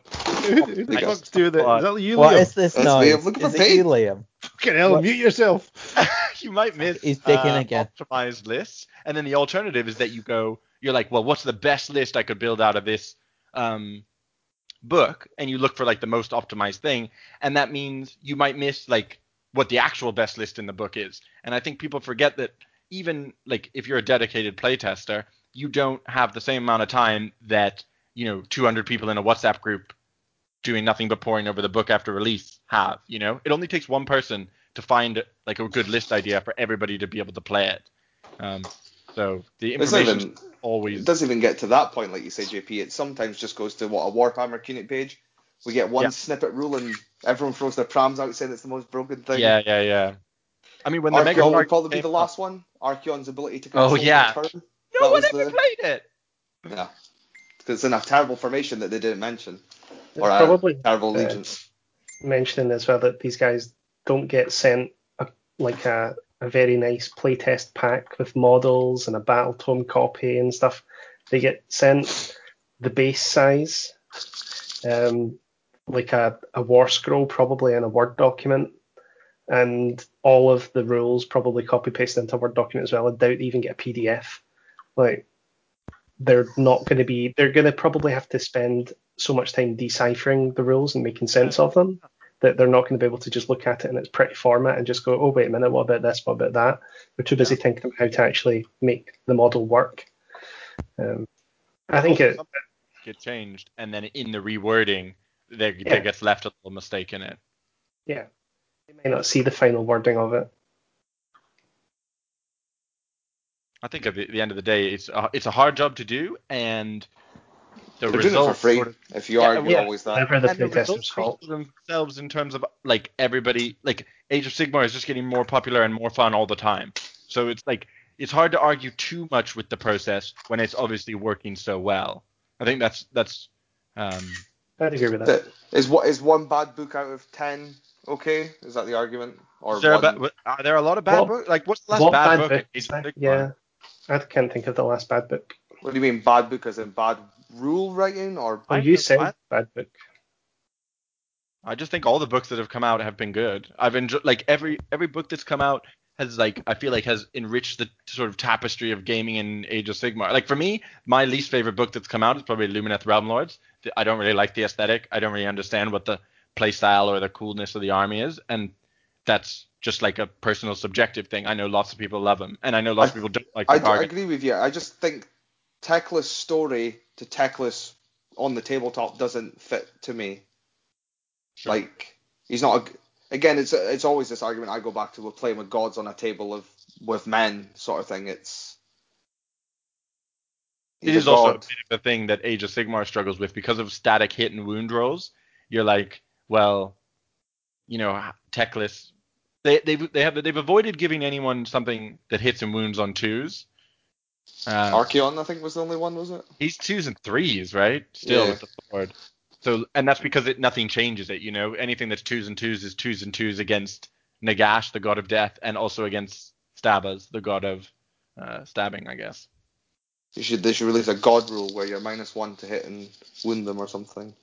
Yeah, so I think, again, one of the design principles and one of the things that keeps Age of Sigmar fun and fresh is that they avoid things like keywords. And I played one 40k tournament, and it was good fun. Like, I enjoyed it, but there were, like, things that, because you couldn't immediately look them up from, like, the War Scroll, it was like, it's got maybe a keyword here or there. It has to be a bit more involved, and which is fine. But, like, I think it looks a mess at the moment.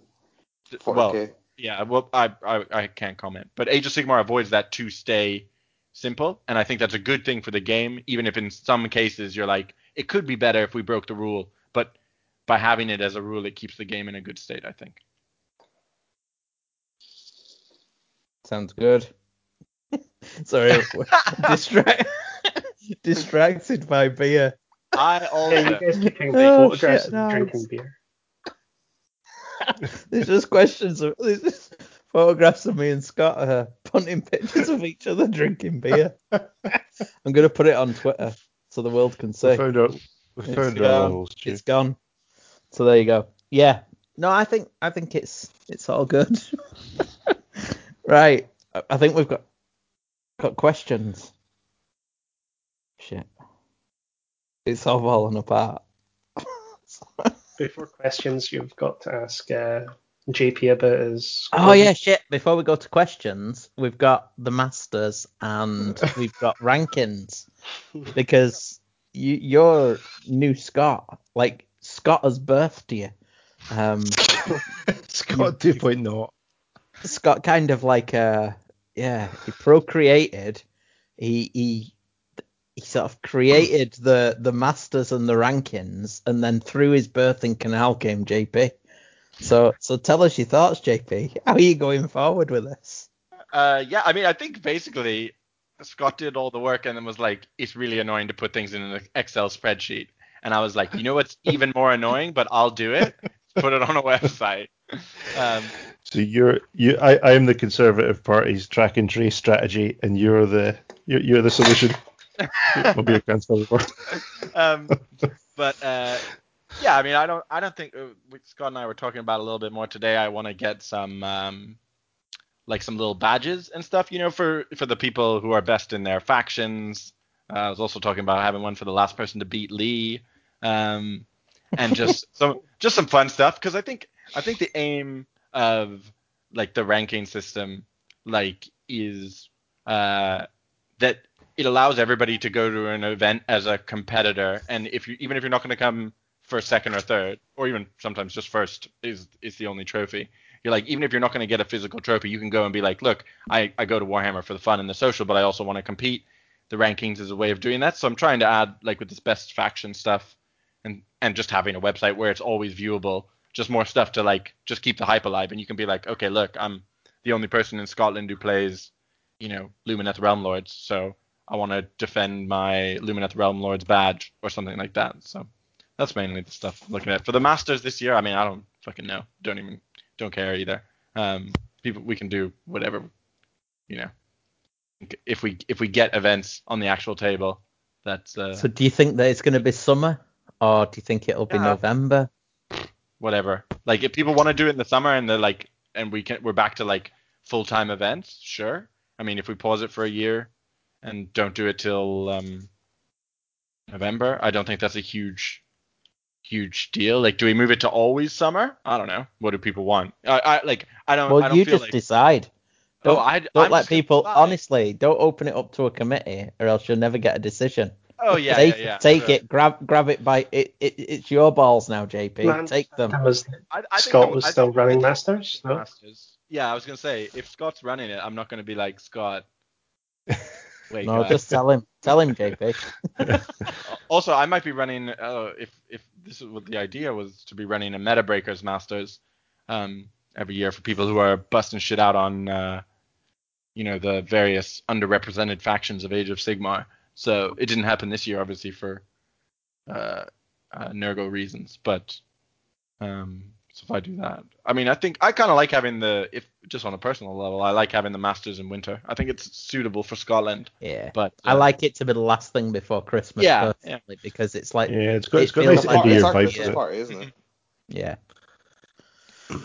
But that's just me. Yeah. So. And I think if you do try to shift it to summer, it's going to be a struggle to get enough events to qualify anyway.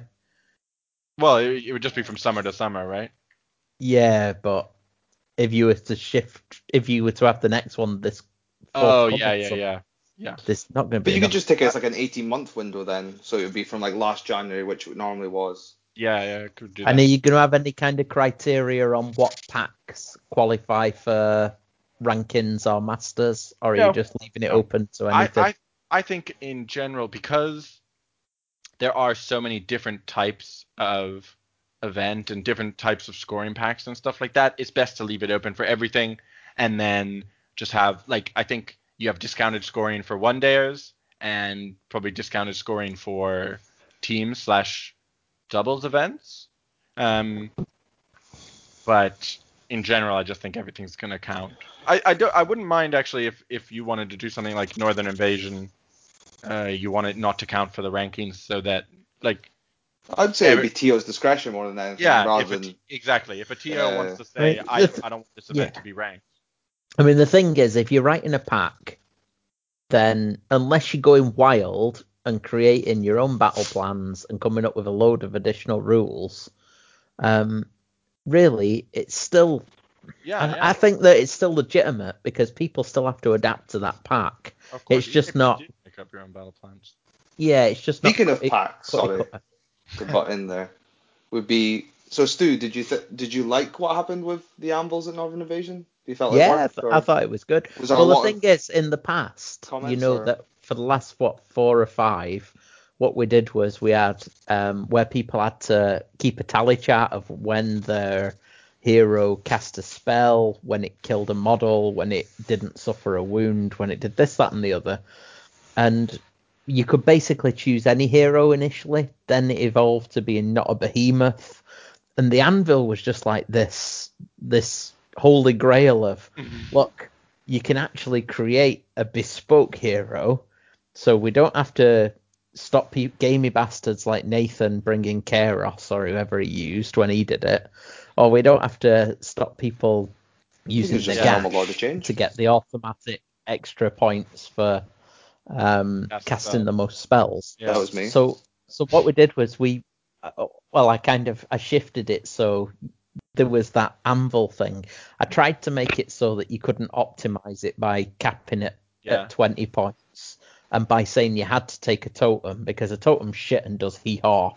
But the idea being that the guy's, he's not the general, he's just some up-and-coming squad, and, he's there holding a flag, but one day he'll be great. And it's how well does he do? And I think it worked quite well. And reading through the backstories people came up with and hearing about things on the day, and people legitimately get excited about what their guy does. And that's what, to me, that's one of the things I like more than anything. Seeing people proper happy because the little wee man they built, converted or painted, or even just used an old model, come up with a war scroll for and a bit of a backstory. They then get to see him do shit all weekend, and they come to me excited and tell me what the guy's doing, and I'm getting excited because their bloody cows managed to, their Minotaur might have managed to stay alive and kill this thing or do this, that, and the other. And that to me is just as important as anything else in the hobby, and I love it. So yeah, I was happy with where it went. Personally, that's the sort of thing I want to run though. Or you have Lee's hero who was really good at hiding in a corner.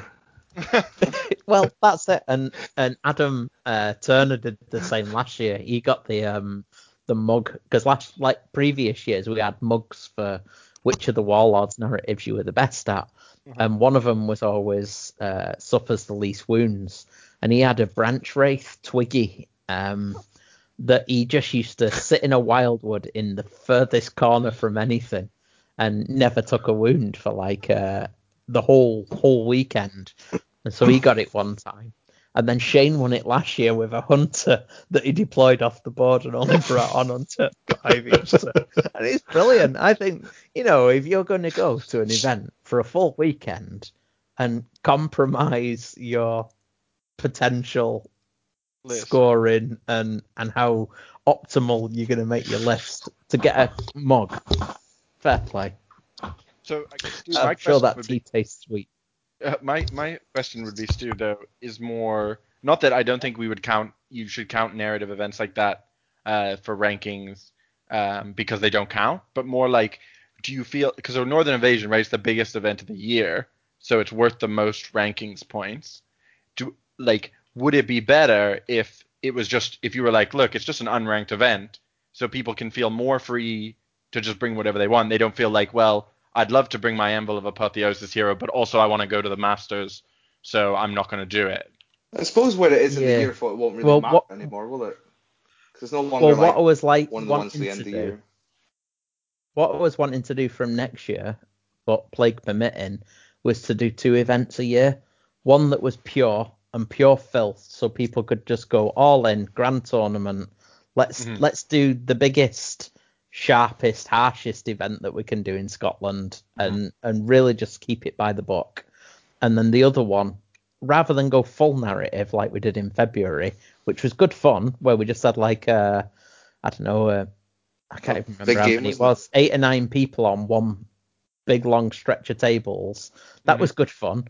But I think Northern Invasion, the big tournament, can be a happy medium between, but then we can have like a Scottish GT that maybe a couple of our tournament organisers come together, and maybe I'd like to play in as well, but I wouldn't mind doing 2.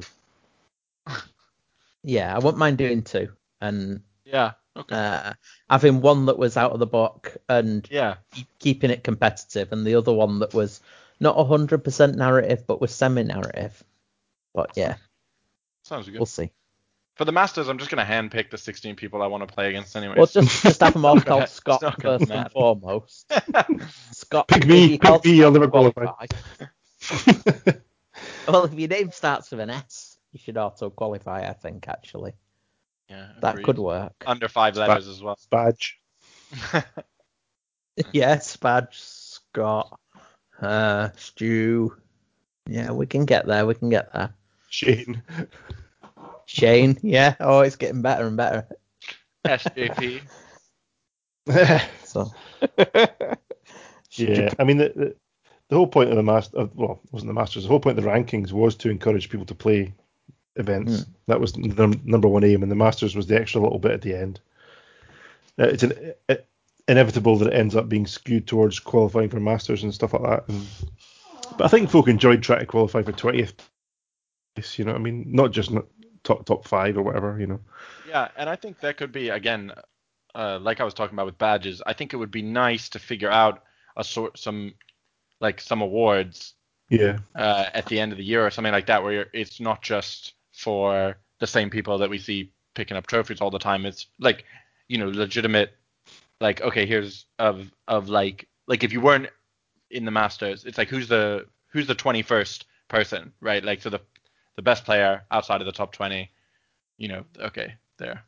That's JP, you come up with the idea. Yeah, that's what combined with us, and look, we're in a really good situation with the Northern Invasion stuff. We've done the podcast a couple of years now. We've got the YouTube thing. We've got some Patreon supporters.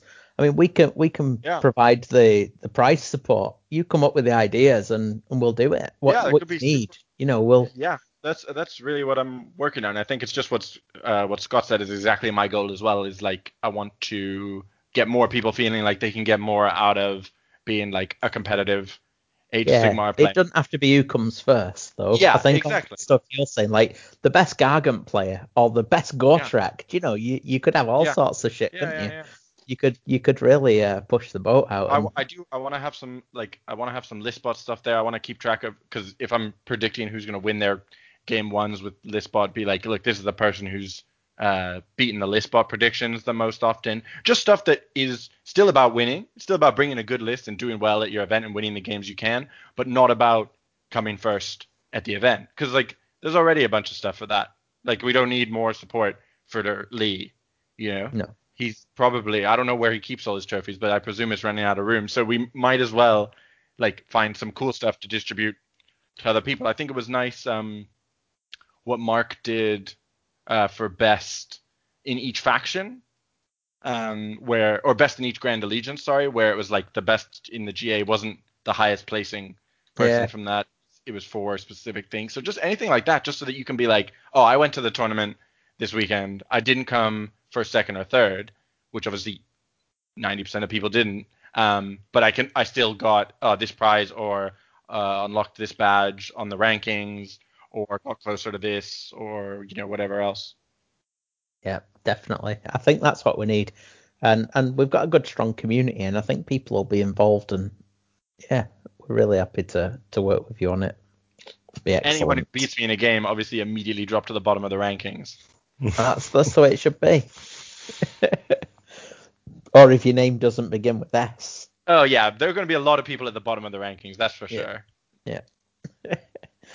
Okay, well, I think we've covered Gargants, we've covered the rankings and the Masters, so we'll see how things go. It's difficult to project, isn't it, when we don't know where the world's going to be, but hopefully we get some sense of normality and we do get there. Okay, it's question time, people. Scott's run off for a beer. Shit, hang on. There's some in various locations. I'm going to find some. This is how the pros do it, JP.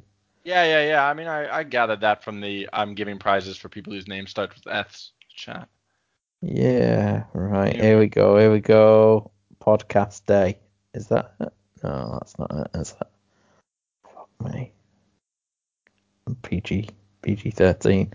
Okay, here we go. I'm starting at the top. When playing 1,000 point games, would you recommend meeting engagement or just use normal battle plans? Oh shit, I'd say 100% normal battle plans. Agreed. Next question. Meeting engagement's interesting in its own right, but if you're wanting to build a 2,000 point army, it's too easily broken, I find. Oh, it is. The certain actual armies just do it better. Yeah, well. no, it's. I think I'd like to say why, and I think one of the reasons I was speaking to Stephen, who runs our the meeting engagement thing that he's done up here for a couple of years, or I think the last one got cancelled. Yeah, but he was going to do the new one. That's what our slow grow's gearing towards. But the problem is, there's a very big difference between doing a slow grow towards building a force and a slow grow towards meeting engagement, because it's so heavily skewed towards multi-wounds winning, and you get points for causing wounds. So if you can shoot or dish out mortal wounds from a distance, wounds of models slain. It's just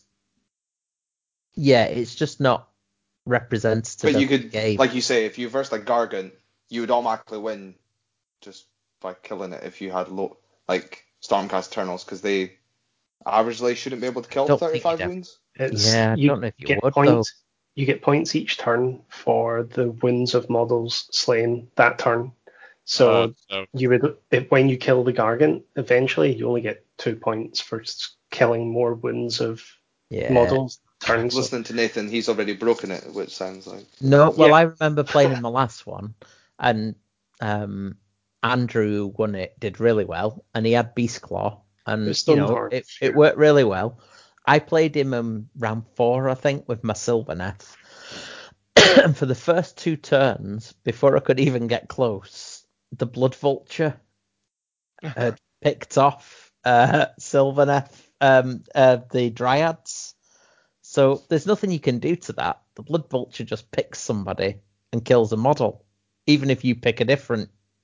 Back then, now it's on a 2+ or whatever it is. But at the time, so you get 2 turns where you've killed more models, so you're getting points. And then when it comes down to the actual scoring, you've got to kill Mournfang or Stonehorns or whatever it is. And nothing against, because there was some tough games there for Andrew. He did really well, especially in that last game. The 5th game where he thought he hadn't won. But I think that when you've got a multi-wound army that has a threat from a range where it can pick off just one model, it's just nothing like a normal 1,000-point game. And having to split your army up for the spearhead, the main thing, and the rear guard, I think if you're going to build 1,000 points, build it as a real army. Yeah, So you're going to just get more use of battle plans. Yeah. I had a little chat with him as well about the amount of comp that he was having to introduce into the meeting engagements thing. Oh, that was about the points for heroes and things.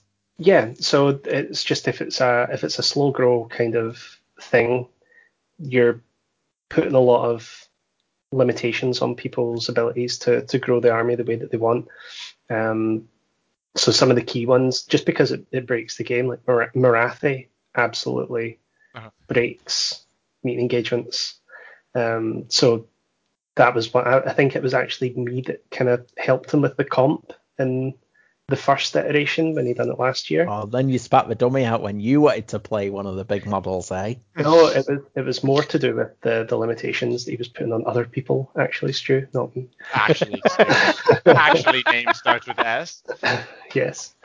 No, I think if you're going to be building a 1,000 point army with the idea of eventually growing it to 2,000, you hit the nail on the head. It's definitely better to just play 1,000 points. Plus, it's a whole different game as well. Yeah. War Scrolls and stuff might be the same, but the way it plays is completely different. I'm not sure meeting engagements has kind of caught fire either. I admit I've not played a single game of it yet in a year and a half. So yeah, we've just not played it. It's really good. Yeah. One of those random things in the book, though, is that it's just, as harsh as it sounds, it's filler for a GHB, isn't it? Yeah. To a lot of people. Yeah. I've enjoyed it. I like playing it with the kids, but again, it's an introduction. But it's a beer and pretzel sort of, like, you know what I mean? You're there just to have a quick 40-minute to an hour game. Like a 1,000-point game could still end up being like nail-biting competitive gaming. 1,000 points is brilliant. I remember those tournaments you ran down in Aberdeen, and 4 games. Well, it was 5 games, I think. 5 games won them, yeah. Jesus, that was hard work, especially when we just got off the boat and had to get straight back on another one. But I mean, it is. That's a proper game, and you feel like you're playing Age of Sigmar, whereas meeting engagement feels different, and it's not a bad thing. It's just different. I think when you've got a big collection and you're picking and choosing something tailored to meeting engagement, that can work, and it can be okay for an afternoon's bit of fun. But if you're building something specifically, I think that you need to look the other way. Well, here you go then. I've got a controversial thing here then. I think when you're doing points for events, I don't see why 1,000 points is worth less than 2,000 points. Agreed. As much? Yeah, I don't think so. I think that it's still showing the same amount of acumen. It's still bliss skill and play skill. Or 5 games, yeah. So why not? Yeah. Well, it's the game is partially balanced around 2,000 points, right? No, 1,000 points as well, because there's different limitations on their brackets. I just mean like. Are you putting your name on the statement? The game is balanced, JP. I think the game is balanced. I will happily attest to that. But it's balanced on 6-sided dice. Is that what you mean? But the game is thoroughly play tested by the community. You know what I mean? Like maybe that's the problem. they'd get a lot more play-tested games if they played 1,000 points. Well, we'd get a lot more if we just played 100 points, right? It's just my Yeah. Cairn Wraith versus your Dreadblade Harrow. Every Nah, armor's I would take 5 £10 to Liberators, buy. I'd win. Because half my armor can start in the sky, and I'll just deep strike down, 9 inches away, charge. You can't deep strike. You can't if you only have one unit. How are you going to deep strike it? Well, I'm playing old rules. Oh, okay, So I can. that's fair. So do you think it is easier to win 5 games at a tournament with 1,000 points than it is to win 5 games at a tournament with 2,000 points? No. No. So that's the point. No, I don't. I just think it's. Again. Wait, sorry. What? I think it might be just a less fully well-rounded gaming experience. Yeah, can it be swingier at 1,000 points? The 2,000 is just as bad right now, to be fair. I think the double turn is still such a... If you bring a Gargan at 1,000 points and it dies, that's half your army as opposed to a quarter of your army. And it's going to die just as easily at 1,000 points as 2,000 points. Hey, I took a Dreadmort to both of Liam's events. Yes, you made a general in one of them, which was great. I did love that. Yeah, it was a general in one. Back when you could do that. So wait a it was minute, you good. made a Dreadmaw general, yet I was the one that gets slagged off for making the Brute Boss in my unit a general. What? But Dreadmaught's a single model. He is a champion. He is a leader. He's just a mouth. He was a big man. That's Stewie. He's all mouth. That's it. He's just no He teeth. did well. In fact, did it come second at that one? Thinking Yeah. that right. Niall won that one. Yeah. So the points thing Ben was Army. in the year one of the ranking when it was a factor, along with number of games and number of number of players. So there's 3 scaling factors in year one. I think if you wanted to play an 1,000-point event, I would treat it differently just because it's a less overall competitive format. I don't think it's easier to win at 1,000 points because no one plays it very often. Well, that's why I don't run them anymore.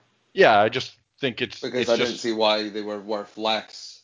I could run an event over 2 days and get you having 8 games and have like 80 players to 100 players. Yeah, it's not that it's worth less. It's more that like the rankings are sort of like, okay, this is effectively for 2,000 point game Age of Sigmar, and it's just 1,000 point games are just slightly different. It's like it wouldn't be harder if you went and played a Magic the Gathering tournament either. Like I don't think that's easier than playing Age of Sigmar, but it feels like it doesn't fit exactly in with the 2,000 point. If you went to the Masters and you were like, I've never been to a 2,000 point tournament before, you'd be well, that's a bit weird. But are you saying that you'd see different people at the top in a 1,000 point event than you would 2,000? That's what I mean. Yeah. Would it still be the same people that try and break it by taking filth or something? I think it would, because it's just it becomes a different game at that point. Yeah, it's just a bit of a different game. Like I think if someone was like, oh, I want to run 1,000 point events and have an 1,000 point Masters, I wouldn't be like, don't do that, it's a joke. I think it's just as hard, and like you maybe even harder because it's harder probably to build really strong lists. But it's just I don't think mixing 2,000 points and 1,000, it'd be the same as if we played all 1,000 point. Wouldn't we all just play Croak? Let's be honest, and just someone gets the lower drops and just takes someone off. I just think it's the mixing and matching more than whether like one is better than the other. I was just asking. The problem is that they don't have maps for it. That's my issue as well. They do. Having to rejig some of the battle plans. They don't have the battle plans set out on the 4x4s. No. Yeah. So you have to. Like, they will do next year when they change the sizes of the mats. I go anyway, large, which would be hilarious, wouldn't it? God, 7 by 5s. So, next question: when this pandemic thing is over, would you consider travelling to the north of Sweden for a tournament? The view is worse than Norway, but the beer is almost as expensive. Yeah, selling it. I'd go. I'd go at the drop of a hat. Definitely. Yeah. I think definitely now. The north is good. Yeah, it'll be good. We'll definitely go.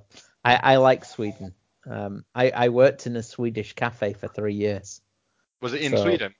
No, it was actually in a German hotel in Greece. Oh my god, how many jobs have you had then? and I think he just learned changes some- the name some of the choice. restaurant or the type of restaurant it is. It's all the same No, job. no, It's just no. This multiple was a cafe. personalities. Was This this was, before or Instant Pickle job? Oh, This that was way before. Stu's like, this was a Swedish rolls d6 in a German rolls d6 restaurant in Greece.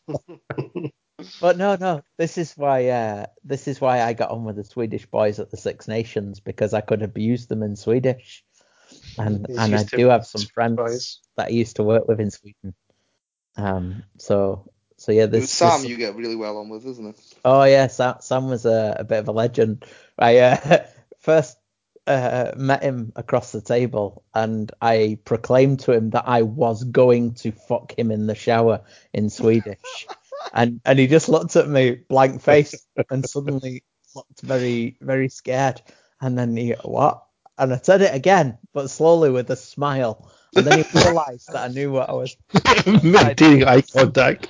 So I knew two different variables. I knew that I would like to, and I am going to, and I made sure that I opened with I am going to. So yeah, it was good fun. So it's the difference between Jag ska and Jag vill. But anyway, our Swedish friends, we will be there and we will play. We'll see you in the showers. We'll see you in the shower. And Jag ska. No, oh fuck me, Sid, man. Jag ska. I'm drunk now. Roll that d6 quick. Jag ska skåla vitlök. Yeah. Jag vill skåla lök. So yeah, I know some kitchen Swedish for people. Pass me the onions. Actually, you are very, very close. Very close, sir. It's pass me the something, because I remember you've told me before. No. Anyway, there you go. That's a bit of Swedish. We like Sweden. I want to go there. It's cold and nice. Okay. Is it a biker gang hut? That's the most important question. Right.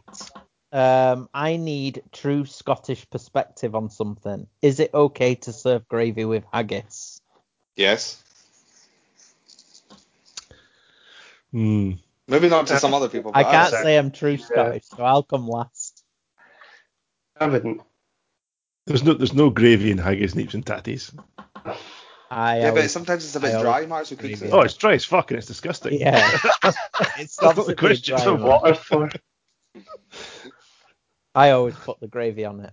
I love it. I love haggis, but gravy makes it good. You obviously don't love haggis if you put gravy on it. Well, I do. Blend it into a shake and drink it every No, morning. I use lamb gravy. There you go as well, just to keep the flavors there. Lamb gravy. Yeah. Blood of your enemies. What sort of noise is that? Ah! From Scott. Scott's opinion of lamb gravy is obviously a. No, there we go. I don't know. I think it would be There you go. Here's one chicken for gravy. you. How did both hosts end up as such handsome gentlemen? That's about me and you, Scott. Don't know about that. Is this following your picture you tweeted? No, that's from that's from Clint. That's his question. So yeah. Cheers, Clint. Regular exercise, healthy good- diet. Oh and, yeah. Plenty of Brewdog. Keeps you healthy. Brewdog and Iron Brew. Clint, And kimchi, because that's what your KO came in. I'm assuming you eat kimchi a bit. Yeah, I eat a lot of fucking noodles. Love my noodles. Right. Oh, shit. Have we got more? We've got more. There's some on the WhatsApp. Okay. With KO, Seraphon, Lumineth, and now Sons of Beermat. Right, I say Beermat because that's how you should say it. What is in Is that beer? because they came with beer mats? No, it is a Beermat, and that was always the thing. Is this like Jimmy Carr and Jamaican? No. Or it's the same? It's like just how you pronounce it. Yeah, like And it's a play on words. It's a beer mat. like and the it's beer all mats to they do sent with out with the beer mats. they sent beer mats Well, out they with did the that as units. a nod Yeah. back. Exactly. Yeah, that's just a nod back to Exactly. the way it was. Yeah. What's Yeah, the, it's a beer mat. And I was saying What's this the to the alternative? Aussie boys and the Kiwis when we were down at CanCon, and they were calling it Behemoth. And it's like, no, it's just Behemoth. Do they say behemoth? I don't know what they say. Yeah, surely that's just beer moth. Is that like when you get a moth in your beer? No, It's a moth that eats beer. Yeah. Yeah. it's when you just get a moth bear. in No, your it's beer, not a just beer Behemoth. moth. It's a Sons of beer fucking moth. beer moth. A beer moth. Yeah, It's a yeah, we all butterfree. have beer moths. All right, what's the question there, Stu? Fuck. There's Oh a yeah. question. Sorry about that. Bear with me, I'm old. With KO, Seraphon, Lumineth, and now Sons of Behemoth seeing little to no table time due to COVID, is there a lag in the meta if GW continues to release battle tomes? No. Unless they put a cease and desist on tabletop, I would say no. I'd say, I mean, I don't know what they mean by exactly by a lag in the meta, but I think there's definitely going to be a different meta. By the time those armies get to table. It's probably pretty good though, because you'll get like 3 or 4 different armies all coming and getting tried out at once. That's what I was going to say. It's going to be a different meta than I think if we'd been playing tournaments normally. But I don't know what a lag would be. But I don't think it's positive. I don't think it'd be a hugely different meta because this is a 40k year, to be honest. So Which there wouldn't be as many battle tomes as last year. Yeah, that's also true. You know, full stop. There's going to be a shitload of codexes.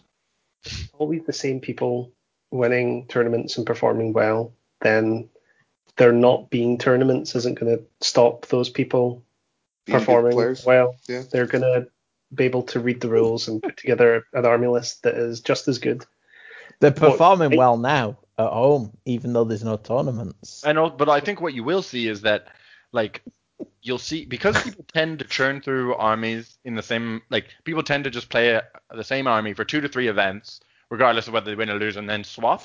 And so what you'll see, as Stu said, is just, I think, a bunch more of these armies will all pop into existence sort of at the same time, which is maybe if someone was like, oh, I really want to play, Seraphon are really good, so I really want to take them to an event and win, they would have done that at the same time as lots of other people were doing it with Seraphon, and then stopped.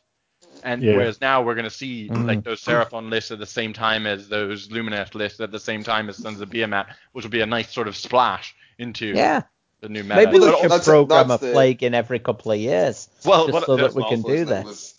Same with actually FAQs, isn't it? Like by the time the army that is strong like KO, there might be an anti-KO army out by January that actually deals with them. Like actually just like like a Gryph-hound level came where like it used to bark and everything would shoot at something. Maybe something stronger version of that. Proc for every model that's set up. That'd be so good. Not instead of just the first time. So like when horrors split, you just got to shoot like 500 times at the unit of horrors. Buff Gryph-hounds 2020. I think that my KO army is going to be the anti-KO list.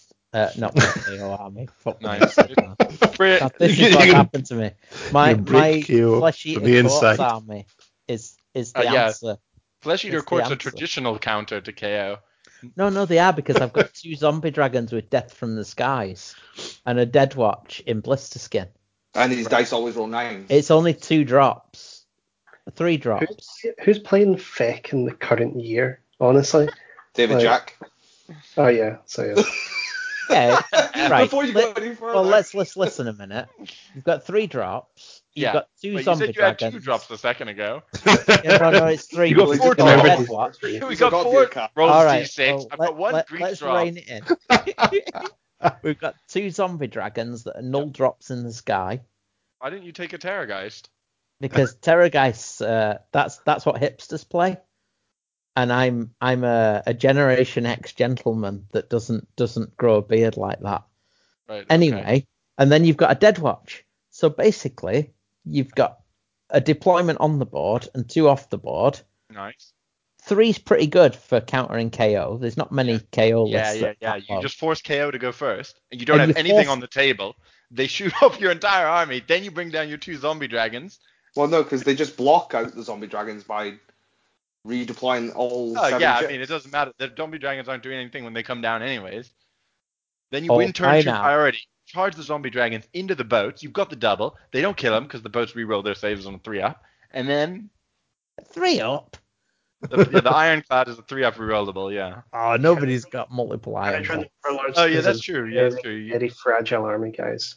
Right? They are so fragile that one zombie dragon will just kill them. Well, no, I'm going to have one Vargulf that's going to rip through the whole army. Yeah, the Vargulf will kill them as well. Just one. He'll get them. And that's the thing.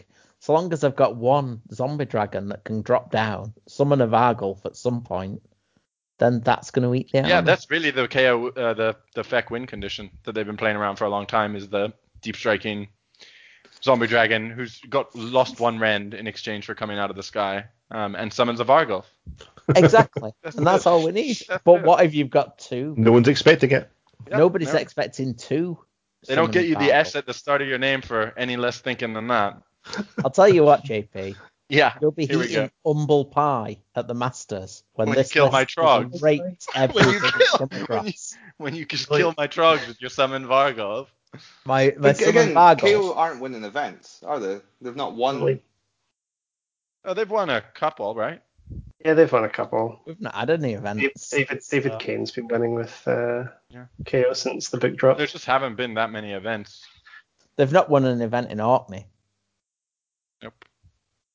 But I'm just saying, there's not been even the events on like TTO and things like that haven't been won by them.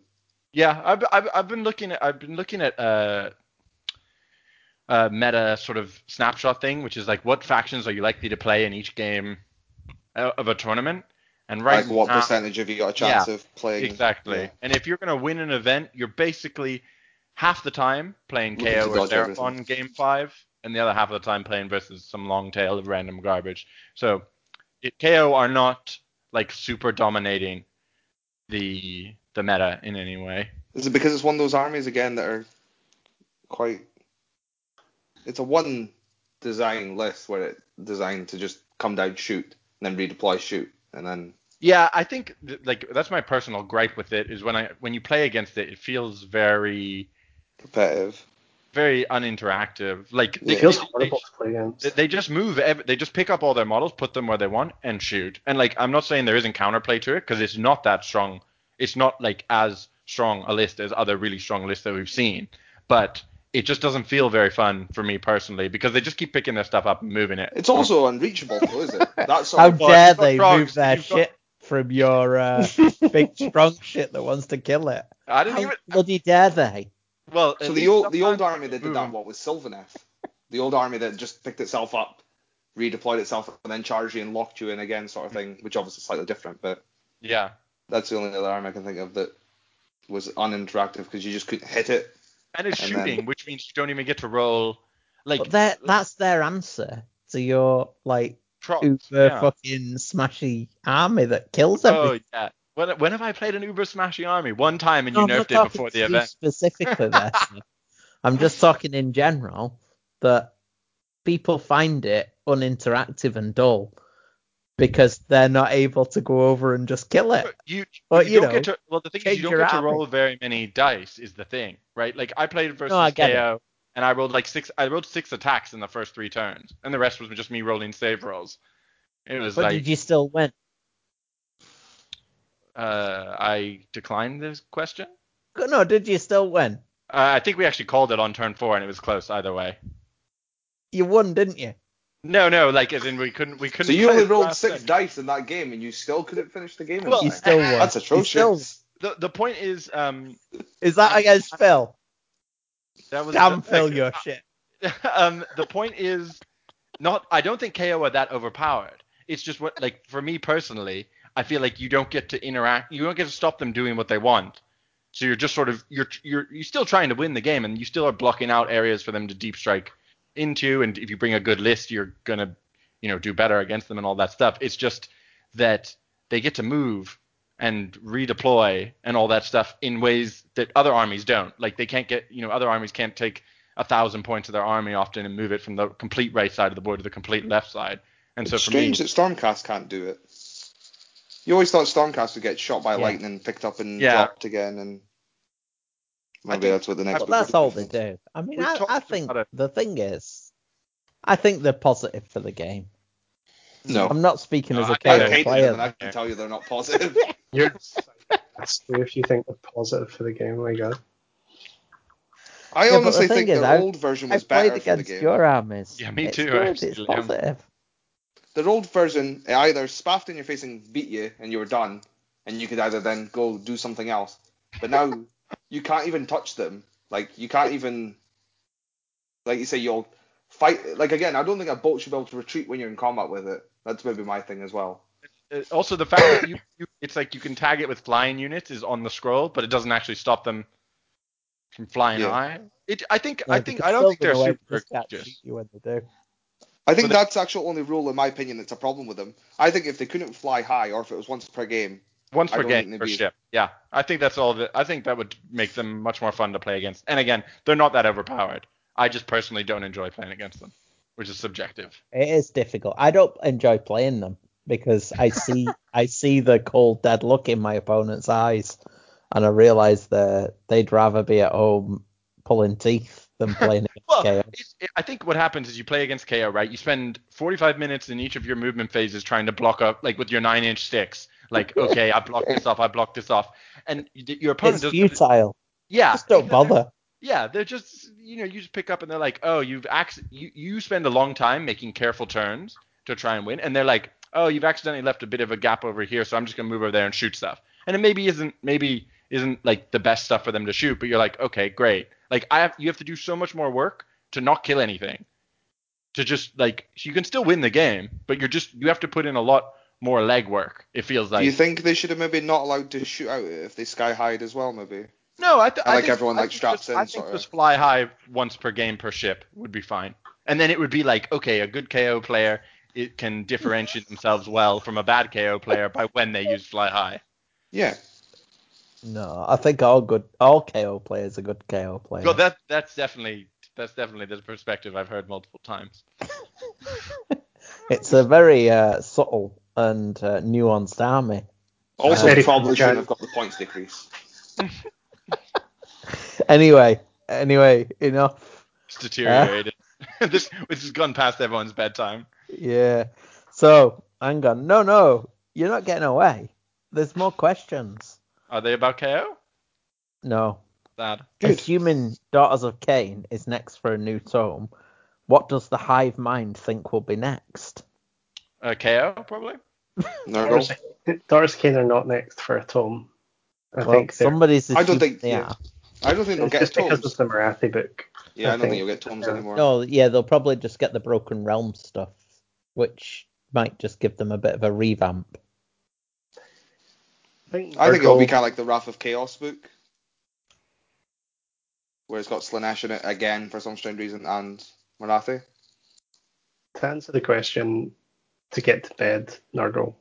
Nurgle. Nighthawk. Yeah, I'd agree, Nurgle. Right, Nighthorn. Probably Nighthorn.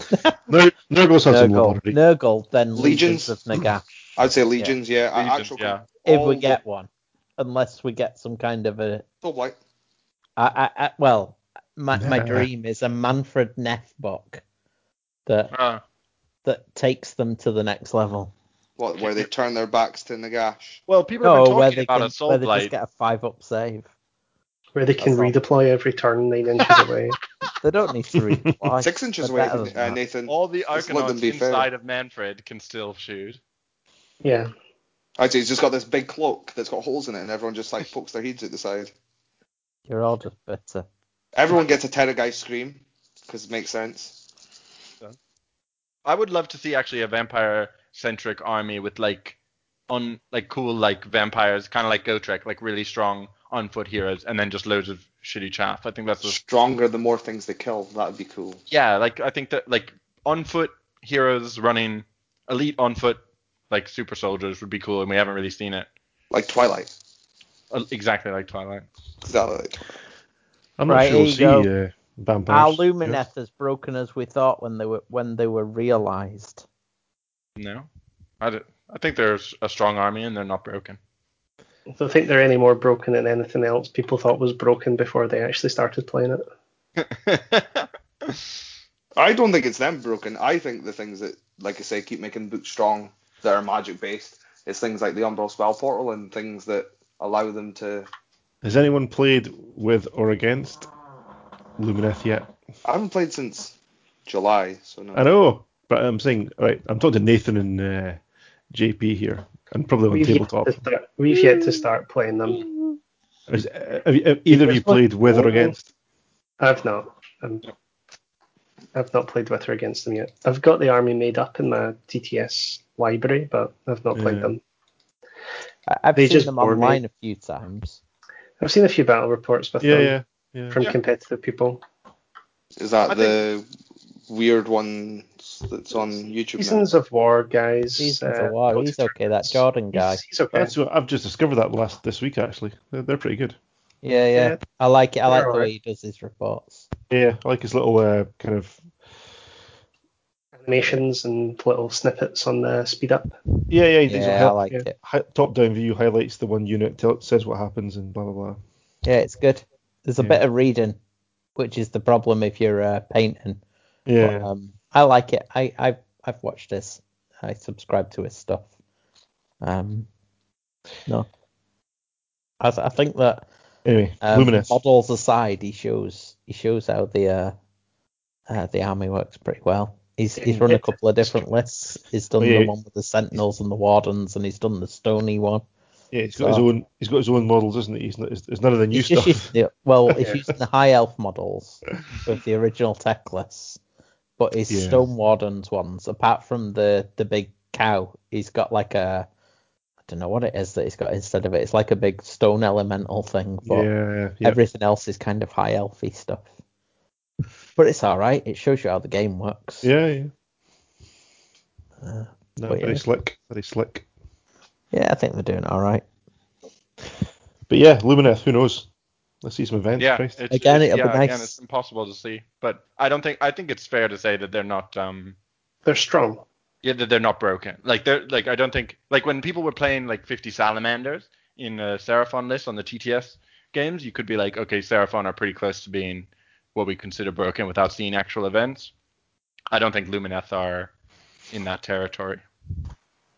Yeah, I don't think anybody's going to play that. Buying the actual model. Is that maybe? Yeah, I mean, yeah, no one's going to play that many Salamanders. But people have played. That was before the points change, and also people have tried out the 80 Sentinels list. And from what I've heard in the Lumineth group, people are like, it's not I'm sure it's unfun to play against, but they're like, it's not the best list in the book, and I won't be competitive players are like, I don't think I'm picking it up. So it doesn't seem to me like they're broken.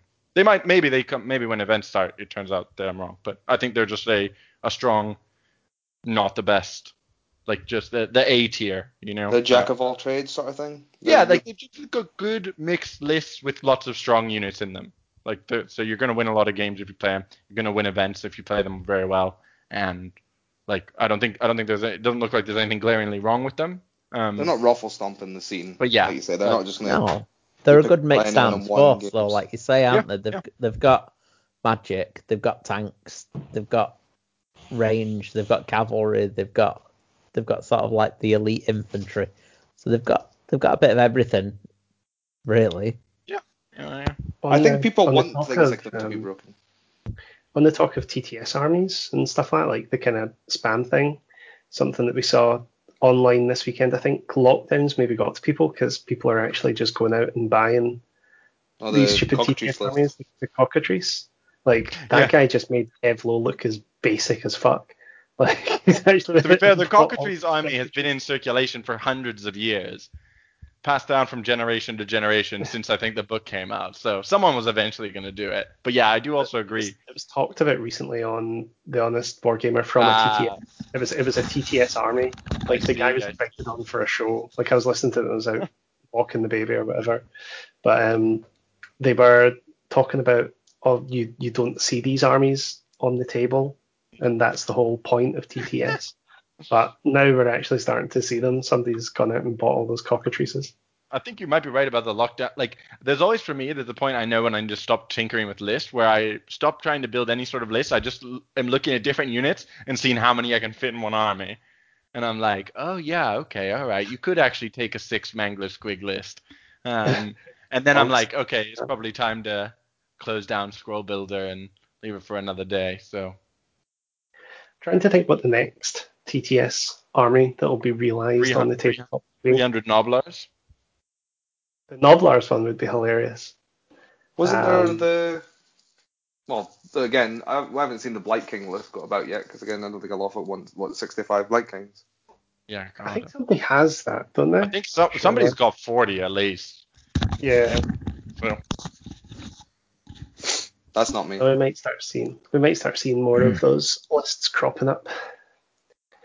I'd like to see the 100 plus Mortek list on the table. No crawlers, just only Mortek Guard. It's just all Mortek Guard. I don't think that really was a TTS list though. No, but the Salamander list? Do you think you'll still see the? Well, it's got nerfed, so I don't know if it's as potent. They're too expensive now. I think people will still see Salamander. Who's hoovering their microphone now? I think it's Scott. He's flushing his microphone down the corner. It's not Scott. Who is it? Stu then. Is Liam airbrushing? I'm not airbrushing. It doesn't make that noise anyway. It'd be a really shit airbrush. He's giving Is that himself not a the noise it makes? I'm pouring a beer now, you'll hear that. We know Nice that you're cover, pouring beer nice cover, just Scott. for a piss. I think we only have one more question, Scott. It says, has lockdown made this the year that we Menace finally balanced the Steps Lenzy win ratio to a sexy equilibrium? That's from Rich, of course. Well, yeah, it's been pretty equal to me and Rich. We've played a couple of games. He's had his filthy cities stuff, which There's thankfully, a TTS list. 120 Phoenix Guide. Who the fuck's gonna paint that? Nobody. That's the answer. which thankfully JP kept off the scene for a few months. And then he ran his 4 Iron Blasters. This is the kind of shit I get to play against. 4 Iron Blasters and 4 Stonehorns or something like that. Sounds like you're playing Kevlo.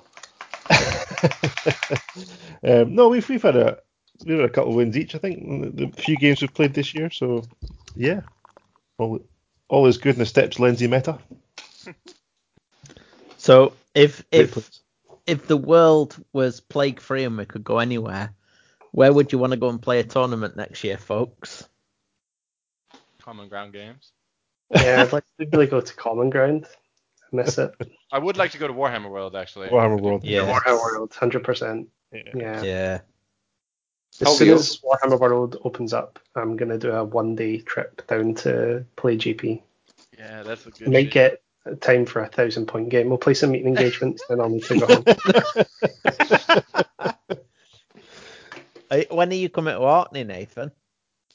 January. January. Are you going to come and try and beat us then? Is that Corona permitting? No, Orkney's Corona free. Hey, You can No, he's come taking here it with him. No, when Nathan gets it, it won't be, but Yeah. You won't be allowed up here by then, actually. I've heard you're getting banned, your lot. Yeah, probably. All right. Those central folk. It should be good. No, the plan is January. Will your missus be okay with you just abandoning her and the wee one next door while you come over here and play Wee Men? Well, I've actually had a game with the missus, and the other day she did ask, when are we going to play again? So she might be wanting a game as well. She absolutely crushed me with the Stonehorns. So that's what we like to hear. Yeah. Wow. See whether Arwen can beat her with a Lumineth, eh? Arwen doesn't stand a fucking chance, Stu. She's an animal. Like, I'll let Arwen use my Mega Gargan. She'll be alright, eh? Oh, well. Yeah. No. Well, that's been good. Is there anything else we need to say? Or are we there? where would you go and play, Stu? Did you answer it? What for what? Anywhere. Forgets his own question. Stu's like, where am Where I? would I go and play? I don't give a shit. I just want to play. I don't Scott and Stu are going to put in the fucking home that we're going to put them into because they're past it. I really don't care. I'll play As long anywhere. as they serve beer, I think you'll be alright. We're going to put you in a home. I'd like to travel a bit. I want to go to Japan. I want to go and play in that little tournament they do in Japan. I'll tell you what, if I'm allowed to go to Japan next year, I'm going to go and do that. Because I want to go to Japan anyway. I've got a... 2 birds, 1 stone. Noodles. I've got a list of things I want to go and see in Japan. You got a box of noodles to collect. You go to the noodle factory. There's a tour. There's not a tour. Yeah. Oh, I'd go and do the noodles, definitely. But no, there's a list of I go and see World Heritage sites of the world. So there's 6 I need to see in Japan. It's just going to a fucking hentai convention up in Japan. Yeah. Why? Stu's just going to go and be a budget Tom Cruise from The Last Samurai. Fuck. With Ratchet Out of Tom nowhere. I don't think I have to take this shit, you know. Yeah, you do. You do. Yeah, I probably do. Job. We'll put you in a home. Told you. That. Yeah, they won't have me. It's okay. You But just no, imagine him in like his slippers and his day jacket or something, just walking about the place. Can you imagine Stu in Japan telling people about how like he attracts Swedish boys and stuff like that to these Japanese people? Straight to jail. That's it. Straight to jail. What the fuck? I don't think I'd say that. You did. You talked about how you were talking to Swedish boys earlier. They weren't Swedish. Right. Okay. No, I go to Japan. You talking to Swedish boys probably isn't the best thing either, really, is it? Swedish men maybe you'd be better off with. I think this is taking a dark path. Just cut the last hour off this recording. We're gonna have to. I might even have to edit. I don't think. Room Nobody's listening at this point. Nobody is listening at this point. Yeah, No, everybody's gone to sleep. I stopped Apart listening from a long David time and ago. Sinky who are waiting for their segment at the end. Yeah. And the Germans. People that want to listen. So we should do is like leave like a half an hour gap of just silence, and then it plays. Like the last track on a CD or whatever. Yeah, you have to flip this cassette, and it's just like playing nothing. Play it Like the hidden backwards. shit. Cassettes, by the way, are things you used to listen to music with. Because people of this generation don't know. So is everybody just wanting to go to Warhammer Bloody World next year? Is that I it? said to go to LVO. Oh, LVO, Yeah, we definitely. should go to LVO. Well, we should, but I'm not going to speak about politics. Or Swedish boys. As long as Biden wins, yeah, I'd say go to. No, I'd love to go to LVO. I did want to go Anywhere, next year. anywhere. I didn't buy Fucking the hell. tickets for next year, though. I think Tell you you what. can still actually buy them, No, I but don't know. only a fool would buy tickets to Well, yeah. at the moment, I think. I For dropped something- I dropped about 6 boards off from the club at Mark Roberts' dusty garage this morning. I'd happily just fucking go there for a game of Warhammer, to be honest. So Yeah, You should. I yeah. will. Oh, you're not allowed to Well, I'm travel, are going you? to, Well, You're a maybe- doctor. You Oh, can just say no. you're there to check up on him. I get tested. I'm away for work next week to Aberdeenshire again, so I'm going to play on the farm. That's where I like to go. Farmhammer, definitely Farmhammer Farmhammer. 2020. It's all None. out I do goes, need that's to- fine. I do need to pick Grant's ear for a game at some point before November.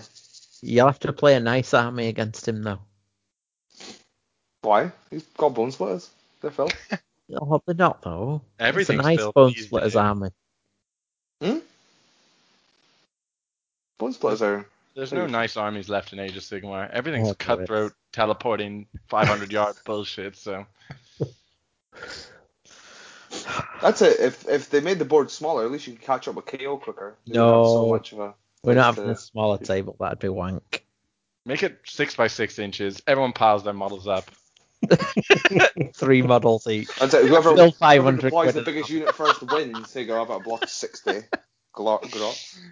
Got a Mega Guardian. Deploy first. Your opponent can't deploy. The game's over. Here's a question for you, and this is so obviously we go into GHB 4. Well, AOS 3. There was a question about that. Yeah, go on, carry on. So the question AOS 3. Do you think we're gonna get the same random FAQ that 40k gets, where it's like, oh, this unit's now got 2 wounds, and this thing's gonna get the weapons have all changed, and Do you know what? I've already lost what 40k is all about, and I'm not even like No, I don't changed bother. so going near it. fast. I want Yeah, to. Wank. I want to play it, but yeah. Nah. I'm lost. Honestly, I'm genuinely lost already. I think that it's wank. The models are good, the background's good, but I just think that they try to overcomplicate it. Yeah. Sorry if This I whole offend now, people. like, Marines just getting a complete upgrade, being the first good book, which you would argue. But the problem as well is that it's like, so there's been 2 FAQs already, but the second FAQ doesn't make sense unless you read the first one. But do you know why that is? Because see the guy that's kind of running it. He's the, well, I don't know if he's the Jervis of 40k, but Robin Cruddas, you know, The Tomb Kings. He's yeah, but he's Mr. 40k now. He's writing everything. So I found out he's a physics PhD. Yeah, there you go.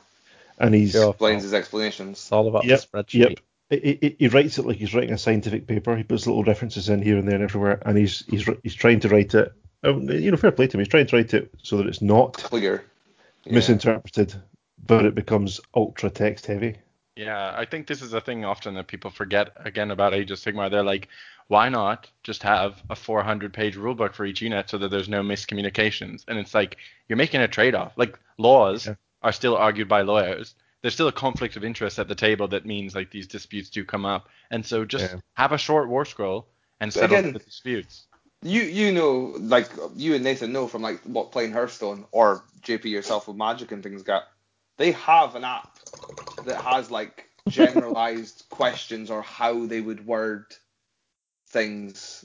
Like an old rule is now say like something that was in. Again, this is the problem. We still have like an FAQ for the Dread. I can't remember the Chaos build. Dreadfort.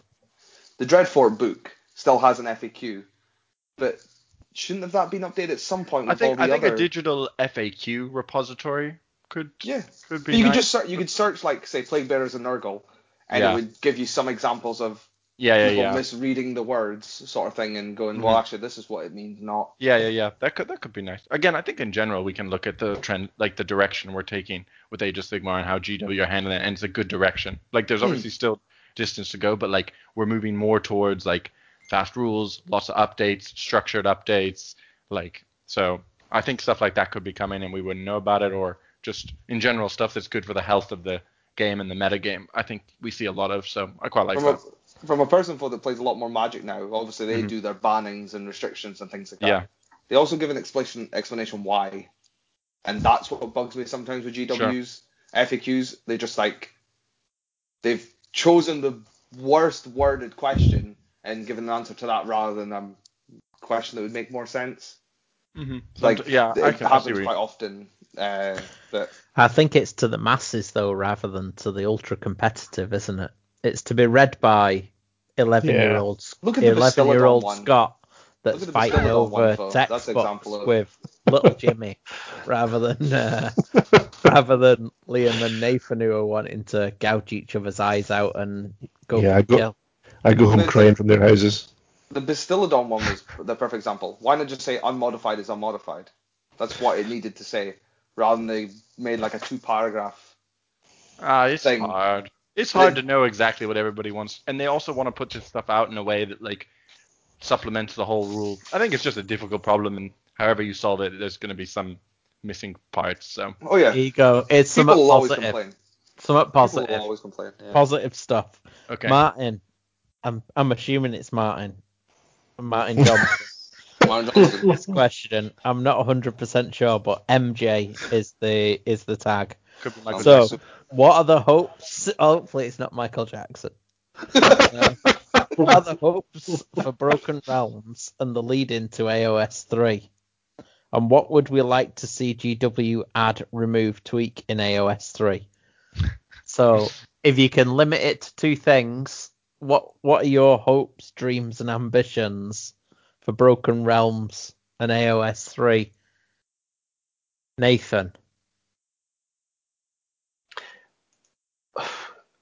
Pass. Oh. I've absolutely no idea. All I know is I want a much stronger narrative across the books that come out, as opposed to the Soul Wars stuff. Soul Wars was terrible, I felt, for... It didn't do anything for the story. I think maybe a little bit what you need is just like an overall mass of lore that just builds up over time, so that you get like stories that have managed to survive over X years become more strongly entrenched. Well, we I talked think they about will it. do in time, though. Yeah, that's exactly what I mean. I think It's a young game. that's Nathan, we exactly talked it's about it, young it's like- lore. When they drop a battle tome, drop a storybook with it every time. They often do, leads- though, don't they? Yeah, Well, they no, do. because like Yeah, we're they talking get about better. Be'lakor. Be'lakor needs a book. We need a story point of Be'lakor needs a bin. no. Said it. Be'lakor then- needs a story told between Archeon being the second chosen of all the gods Eyeless and what he did after it. Through me. So what about you, Liam? What are your hopes for AOS 3 in the Broken Realms? Support heroes to be untargetable, kind of like what it is in 40k. Just Okay. so that 5-win heroes survive and do their thing they're supposed to do. Narrative to be, like you say, a lot stronger. Maybe have a war scroll for match play, and then have a story war scroll for quite a few of the characters I'd quite like. Like, so Morathi and Nagash could be a lot stronger in the narrative world, because obviously they are gods. Mhm. Well, I'm assuming Morathi's going to be a god by the end of this. Like a 10,000 point version of their scroll to play Exactly. in. Just like a, here is their god form. Like, here's, Yeah. or like ascended. So here's their normal, fresh to the battle. Here's their ascended form. Just because it would be cool to see them is, even if I don't play narrative often, but Yeah, no, that's fair. What about you, JP?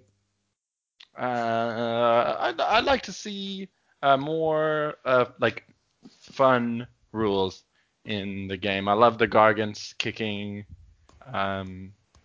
the objective. I like splitting on horrors, maybe more controversially. I just think some of these rules that are unique and cool and change the way you play against certain armies, I think are really fun and add a lot to the game. And so I think more stuff like that. I think the Yeah. books that have came out recently show that they are trying Yeah, for sure. to homogenize Mhm. the game and have like factions have their own little unique niche. Yeah, Stick their own thing. little thing they do. They More do of it would be their good. mark on the game sort of thing. Yeah, I think it's cool. I want to see more stuff like that. More explosive versions of it. I was saying before, I wish that Grots just came out of the Loon Shrine every single turn. Like, maybe you have to repoint and rebalance the thing, but I just think it'd be cool to just see Grots coming out every Yeah. turn. And you're just like, why are there Yeah. so many Grots? Like, stop. but you don't stop. You just keep bringing them out. Like, and like, I'm not like, the balance would have to be worked out as well. But I just think you'd be like, wow, that's really cool. Animosity.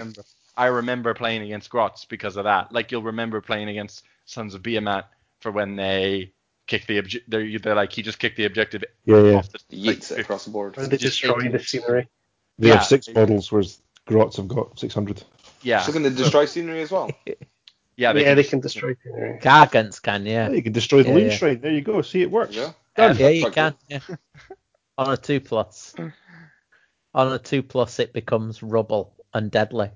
That'd be Which so is cool all if they of could the do the same keywords. with ironclads and things like that. For wouldn't it? Like, just pick out the sky and just throw it to the floor. That'd be. You should be Well, able it to just- destroy it war doesn't machines work as on- well. Yeah. It doesn't work on them, but they do get +1 to target models within the ironclad because they're garrisoned. And +1 damage.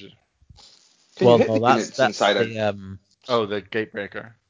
Can you yeah. hit units inside a Yeah, you can. bolt? But you- This is how minus often one, I've played. minus Yeah, one yeah, to hit yeah. them, You might as well hit them. and they Yeah. get +1 save. But you're +1 if you're a gatebreaker. Okay, so you'd be back to normal. Yeah. Broken. But then they don't count as models near you for when you No. do your thingy. So no. that's a shame. But when Then you you can't put charge, weapons back. when you charge with a Gargant, you hit everything within 1 inch for D6 mortal wounds. Yeah. Oh yeah, So- so that just so that's everything in the fine. boat. Everything in the boat. Yeah. You can hit Which walk I through the felt boat. for a Wound. badge with his bloody exalted Don't know. chariot. His chariot yeah. absolutely It's all chariot, wrecked yeah. my boat and everybody in it. So yeah. Sound like wee Georgie. My boat. My boat. So is that everyone? We've answered. Well, you never asked me. I think it was everyone. Oh no, I was saving. That's you everyone to done. last. Let's go, guys. I was saving you to last so we could end on a positive. I think everyone. don't know whether to be You offended. and Stu will be in the home by then, Scott. Oh. Go on. Yeah, maybe I don't want to say. I've not even said my bit, so don't worry. Oh god, there's more. I've got to try and work out how to press the buttons at the end of this. No. Go on. What are you looking forward to? What I'm looking forward to, hopefully, is more of the new missions, like the Blade's Edge and the other one. What's it called? Force in hand. Force in the Hand. Yeah, the See, Blade's I'm not Edge. that fucking stupid. Still sharp. Just new missions. New missions would be good all the time. But the new missions are really thoughtful, really really clever. I think so. They are working on it. And yeah, maybe something that we've talked about since day one is maybe a dice off at the start for first turn. I've thought of something. I don't want to pass anymore. Can I have a bit, Stu? Overruled? Um, Stu has accept no denied. idea. It's gone back to 40k, but the way that in new 40k they can build how they score Oh, on yeah. mission into their army. I like that. I think that's really cool. I think the secondaries and primaries explain. distribution in 40k is nice. Explain. I do, In- but I think the For I know actual not. point gain in the game is so convoluted. So in 40k you Go on, can score a Nathan. maximum. You can score a maximum of like 45 or 55 points in your primary. So that would be like the objectives on the table. You can get a maximum amount of points for scoring those objectives, and then the rest of the points that you get are from secondaries, which are kind of like auxiliary objectives, but they're things that you can do each turn. So one of them is have a unit raise the banners 3 turns in a row, or one What does that of your mean? wizard does a. So that's like if you imagine Is your that unit of capped plague at- bearers has a is that banner, capped? they can. It's capped at 45, so it's It's 50-50 split between primaries and secondaries. They're Okay. like 15 point per secondary for. But yeah, so Yeah, it's, but Some of them are overall, more but you get 3 of them, yeah. Yeah. So there's You like also remember to get your psychic, points for your painted army. Yeah, true. psychic ritual is one of them where you get 15 points if you cast this really easy to cast spell with the same psyker 3 turns in a row. But he's got to be in the So- middle of the board. Yeah. Yeah. Like he's got to be within a certain range of the center of the board, so you've got to be able to protect them from so that you can get it off 3 turns in a row. But if you do get it, you get 15 points towards the mission. But there's like a big long list of like 20 different 20 of things. them, yeah. I don't like that. Oh, I think it's awesome. Why I'm do you not sorry. like it? I don't like it. It's I cinematic. feel like the horse off Ren and Stimpy. I don't know if you're too young to know Ren and Stimpy. I'm definitely too young to know anything. Right. Well, Ren and Stimpy. Yeah, you just need to Google Ren and Stimpy Oh my and God. the horse. Predate Google, Ren and Stimpy. Yeah, it was before Google. That's when I used to watch Ren and Stimpy. While you're there, look for Kowalski and drinking meat. But anyway, the horse. No, I don't like it. And the reason I don't like it is because I like to drink when I'm playing Warhammer. No, I but just And think if it's you're too telling me convoluted. I've got 20 things I've got to think about and try and No. score during a game, that No. fucks me up. what I'm I like to know my mission, how I'm going to score. I don't even like auxiliary objectives. I think the Wait, bollocks. I don't like auxiliaries, but I did like the secondaries in 40k. Secondaries weren't, well, the old In- secondaries in. Yeah, no, they were terrible. I've never liked the secondaries in AOS, but in 40k it's more just they're a bit easier. Like so you sort of like for me when I was playing my demons, I need the 3 secondaries I took were raise the banners, which meant that basically I had to keep my infantry on objectives. So I was already doing that anyways. I picked psychic interrogation, which is where my big demons had to cast a spell at enemy characters each turn, and it just casts on a 4, so I do that. And then the last one was to have models in all 4 quadrants of the board. And so it's all just sort of stuff you're doing anyways.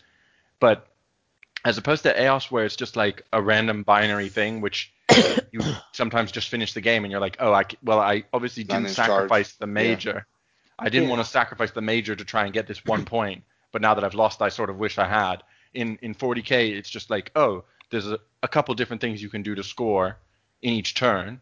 Because also the missions, I think, at least when I played, were a bit simpler than the ones in AOS, maybe to make up for that. So it was just like, it just meant there was more of a, because it was just as impactful as primaries.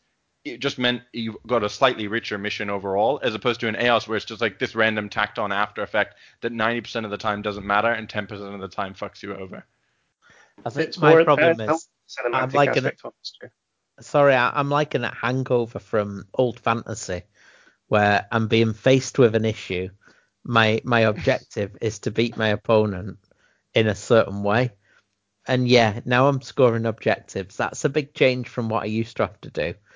To introduce all these secondaries and auxiliaries, to me, I'll stand in front of my opponent now and I'll say, look, if I don't beat you, you can have my auxiliaries because I don't give a fuck.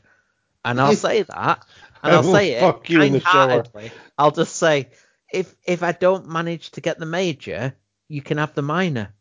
And I honestly don't care, because to me, those 80 auxiliary objectives are bullshit.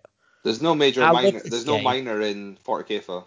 Well, I don't know 40k. It's just you win. If you're higher points, you win. Well, that's the problem I find. It's just numbers, isn't it? Yeah, it's just like that's the problem. Like you could just 95, 73. because they get. Okay. You could be at 59 points, and then all of a sudden they get 60 on turn last. Like they get like they were at like 18, and all of a sudden they've gotten 42. It's always a big number, and it's fabricated. This unsettles me.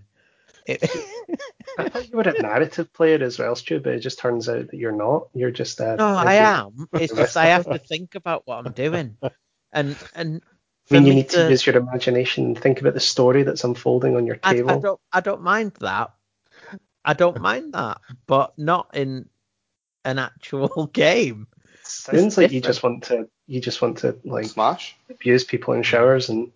Jesus Christ. I never win, so that clearly doesn't happen. I just don't want to get steamrolled. Is it legally bedtime yet? I think it's close. But no, honestly, in terms of auxiliary objectives, I think that's the biggest letdown of this GHB. I think they're shit. Yeah. I hate them. I wish they weren't there at all. Well, yeah, I totally agree. I think they're. I'd rather rip that page out and use it for wrapping paper for a very small present for someone. How many times? Some sort of auxiliary present. Yeah. How many times have we sat here and talked about there being the extra points to play for, there being the extra flavour to a game? Worth anything. If there were half a dozen of them, I'd be happy with it. The fact that there's 18, it's too much. But the problem is, Scott, they're not worth anything. It's too much. It's just a stupid amount. Because they only matter for the minor on a draw. And they're weird. I wish they weren't weird. Like, I wish they were just like, look, okay, as well as your missions, you get a point if you kill your opponent's general. You get a point if you kill 1,000 points of your enemy's army, and you get a point if there's no enemy units in your deployment or something like that. Just some stuff that like follows slightly naturally from the game and reflects a little bit on how swinging it was. In a close game, maybe both people lost their general. In a 2,000 point stomp, then you got all of them. As opposed to like, you've got to have one hero within 3 inches of a piece of terrain in your opponent's territory for 2 turns after turn 3. And you're just like, no. No. Yeah. I refuse. Or it's as you probably did the same as me, where you just throw a summoned hero on the board edge and it would just go off the board. And the flip side is that also, because I know like you tend to churn through them over the events. You just go into a game where you're like, this happened to me twice, I think at the Heat, for example, when you still had the one where it was just automatically make a 9-inch charge. Yeah. And it was just like, if you play, you're like, okay, what secondaries do I have left? Okay, I'm doing this weird one. And your opponent has like, keep a hero with an artifact alive. And you're like, okay, well, I'm playing Legion of Grief. He's got a hero that's got 3 wounds, that's got 5 wounds on a 3-up save on terrain at the back of the board. I'm not touching it. Yeah. Like, it doesn't matter. Like, and I'm not going to change my list to be able to sometimes get 1 point off someone with that hero out of 18 secondary objectives. And again, some of them you couldn't stop. The one have a unit in every quarter. Yeah, you could can't happen stop. turn 1. And if you're against Slaanesh or Nighthaunt or anything, they could just 40k secondaries. That would be the case. You can't stop that in 40k. You're just saying that's really good. Yeah, but it's much more gradated in 40k. But no, it's per turn. But you count it at the start of the turn. Scott, you count it at the start of the turn. So you can't get it turn 1. So on turn 2, if you're in every quarter, you get a point. at the start of your next hero phase. Same with objectives. You don't get them at the end of turn. A lot of them score at the start of your turn. So you have to be on them for a turn. You've pretty much got to survive moving on to them yourself and then survive an opponent's turn. And getting 3 points per turn in a 90-point game, like, or a 15-point objective, is like a reasonable, gradated, like counterplayable situation. In AOS, it's just like it's 1 or 0. Like, did they do this thing? Okay, you lost that 1 point, which turns into 5 points maybe in the pack. So in 40k, you're like, oh yeah, if I really crush my opponent, he might not get any points for his secondaries or very few. Whereas in AOS, you can table your opponent and they're still like, or essentially table them and they're still like, yeah, my branch witch is still alive in this wildwood, so I still score the 1. Which is as many secondaries they could have ever scored anyway. But that's a problem I hate with like the hero missions where you've lost on turn 3 or turn 2 because you can't get onto the objectives because your opponent went first. That's what I'll take out of AOS 3 is missions that end immediately at the start of. At some random point during turn 3 when I happen to move a guy onto an objective, that can fuck off. No, that doesn't happen, Scott. It's a basic mistake. You don't control the objective till the end of the turn. Yeah, but but still, the game you control at the end of turn 2. You control at the end of turn 2. But that's different. But then at the start of turn 3, you control both. In their turn 2, they're like, it's the people who charge onto it halfway through turn 3 and think the game ends. Yeah, well, fine. Well, they do it end because of they turn, go to as long as they're on it at the end of their turn, they've won. Yeah, you don't get a reaction. That's the problem with them. Yeah. What you should do is you should raise a flag at the start of turn 3. And if at somebody the end of that turn, you still have 2 flags. And outnumbers you at the beginning of the charge, at the end of the charge phase, you still get the combat phase to try and remedy it. Well, what am I going to do with the combat phase? I'm going to lose. Come on. Gobblepaloos aren't fighting their way out. Take a Gargant, for Christ's sake. Do you not? That's why I was thinking the Gargant. I was like, is it hero phase for his ability? Because otherwise he could charge in, yeet the objective behind him, and go, there's nobody holding it anymore. I've won. You can also only kick objectives that you control, by the way. That's poop. And you don't control an objective till the end of the turn. Yeah, so if you get given turn 1, you can't even kick your objectives turn 1. That's a shame. Yeah. That's kind of lacking, because you'd think you get to turn 1, get to kick your objective forward, so it's like you're kicking the ball to start the game. You're just kicking the ball forward so you can kick off table. Yes. You can do it turn 1 if your opponent has... Yeah. But I don't see why... Would there be an issue if you controlled objectives in Age of Sigmar at all points? So, like, there was no point to take control of an objective. It's just if you... Well, in 40k, it's any phase. Yeah, that's what I mean. So why, I don't know why it's not like that in AOS. It seems like it would make more sense. Like, if I have more models on an objective, I control it. But also, a lot of their abilities are per phase as well. So, Plague Bearers are -1 hit for the entire phase rather than in AOS, you look at every time someone attacks them, and if they're below 20, they lose it. Yeah. That's what's annoying for AOS as well. I realise it's getting late. Yes. And I think we need to wind up. We have just had another question, but I think we've answered it predominantly. But it says thoughts of Sons of Behemat and Trogs. So I'm going to put this to JP because you're the Trog man in the group. None of us are Trog man or men. So, what are your thoughts on Sob and Trogs?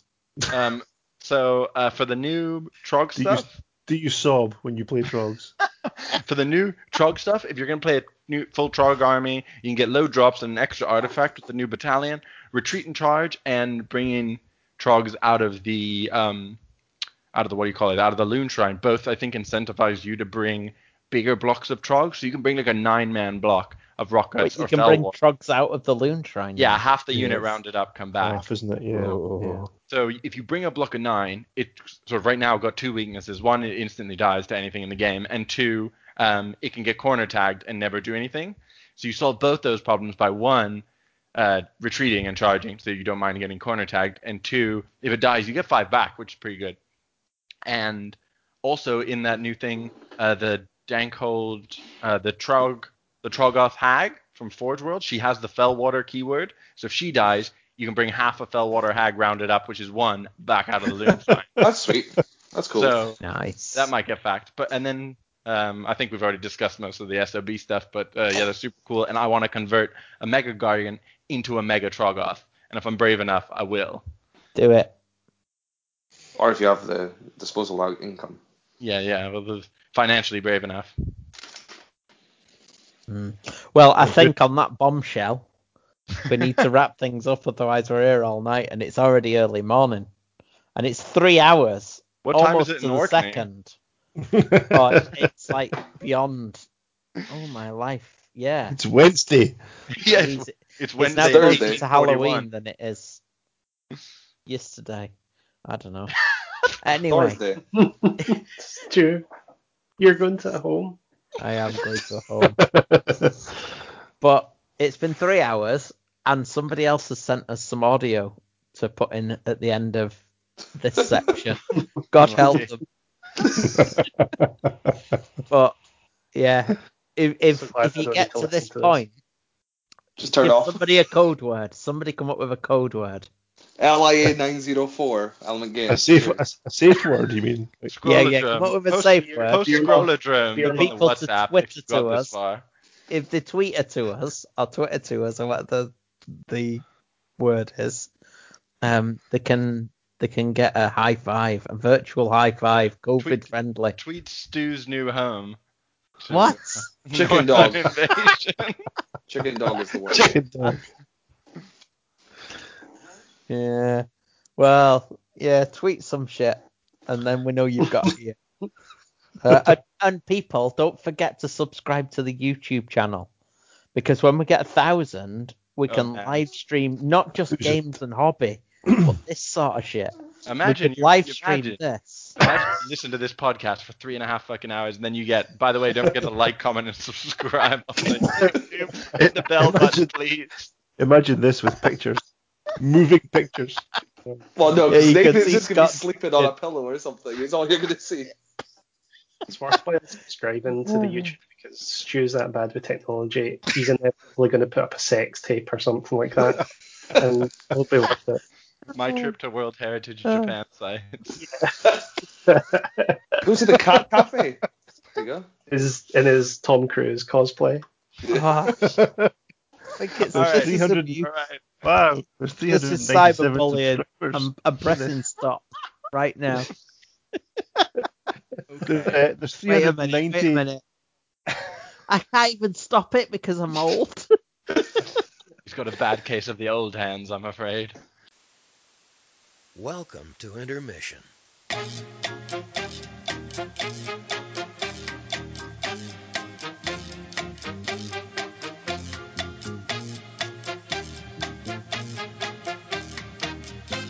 Yeah, intermission.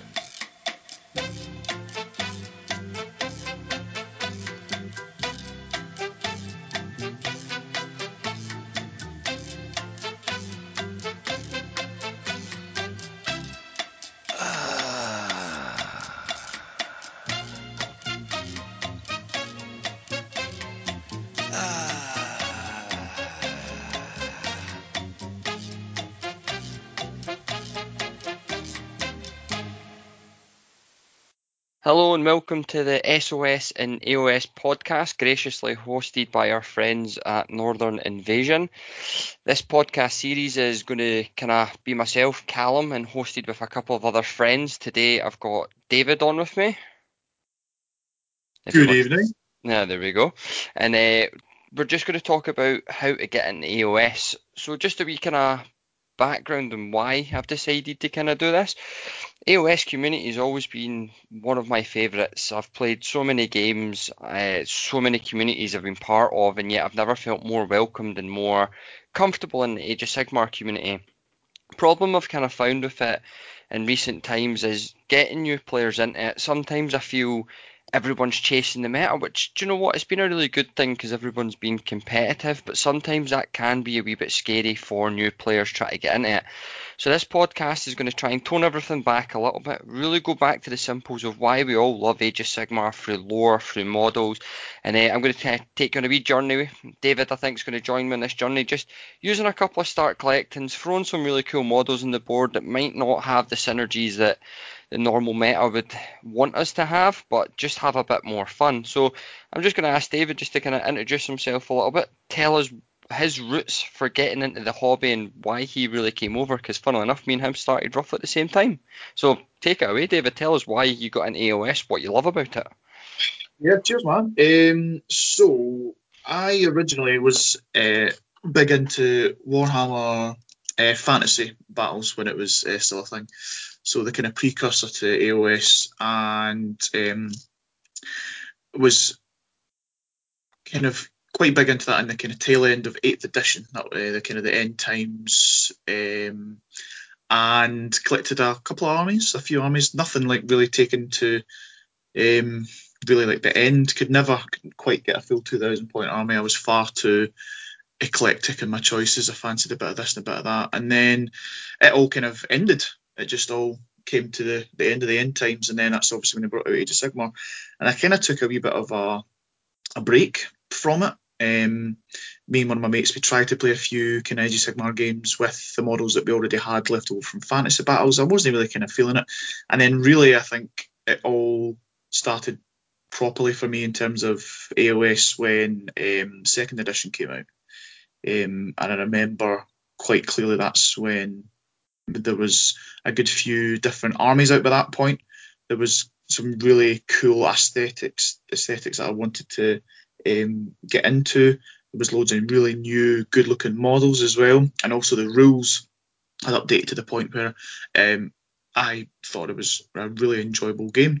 And yes, that's when I properly kind of got back into it, was now looking at getting full armies and then potentially going to tournaments as well. And then that's when I'd managed to kind of travel about a bit, and then I met Steve at Common Ground Games, and he, I think, actually sent me kind of your way and said that you were also looking into that kind of stuff as well. So as you'd already said, we started our foray into AOS pretty much at the exact same time. Yeah, well, it's actually quite funny. We started AOS at the same time, and we kind of broke into that Scotland team in the Six Nations at the same time. So we've been on a very parallel journey for quite some time, even though I'd definitely say you've edged me in the better player for the last wee bit. Oh, yeah, far too kind. But no, like, so if anybody is proper new into Games Workshop, what David's talking about in the kind of fantasy, it's now actually getting referred to as the old world, and there's some stirrings about it. That used to be back in the day when us old timers were playing on square bases and very kind of linear movement. It didn't have the kind of fluidity that AOS has. I don't know if you can agree with that. Yeah, I would agree with that. Yeah. And it was a strange transition for Age of Sigmar. The kind of old times, or Warhammer Fantasy, whatever you like to call it, was very, every point was a prisoner. Everything had to go into single models and items. Now Age of Sigmar made it a lot easier to get into. It was here, take a nice unit at 100 points or so, here, take a nice character, and it was kind of, take an artifact or two. There's none of this. My favourite one was the High Elf Lord, who had a banner that means he could only be hurt by magic, and then he would take a cloak that means he was ethereal, so he couldn't actually be hurt by magic. So all of a sudden you had an invincible High Elf Lord running around the table. I mean, what's not fun about that? I know. But yeah, so a wee bit about myself, kind of like David was saying, I played the old times, or the old world Warhammer Fantasy battles for a wee while. I started playing a lot of 40k. I've always liked kind of tournament scenes, more for just playing new people. As much as I love the guys that play around me, it's just always interesting to play people from different places. They always have a different play style. You get to see a lot more different armies, and as I've currently started finding out that Age of Sigmar just has a lot of alcoholics, and we all love to go out, get some scran, and have a drink on a Saturday night of a tournament, which has been really strong for anybody looking for that kind of social aspect of gaming. But also, I've made some of my best pals through gaming throughout the kind of years, which has been really positive for me in that sense.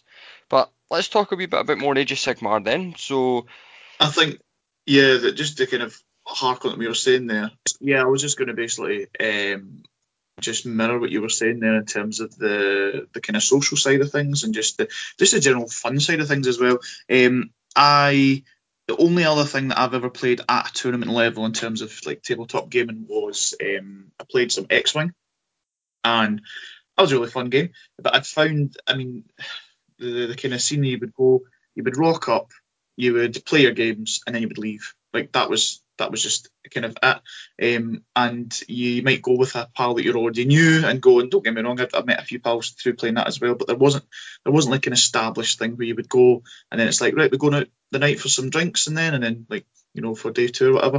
But I've definitely found the social side of AOS, especially just in the Scottish scene. It's just everyone's really friendly with each other, and will all make an effort to go and play your games, but then also go out and enjoy yourself as well. Because at the end of the day, you spend a lot of time, money, and effort into this hobby.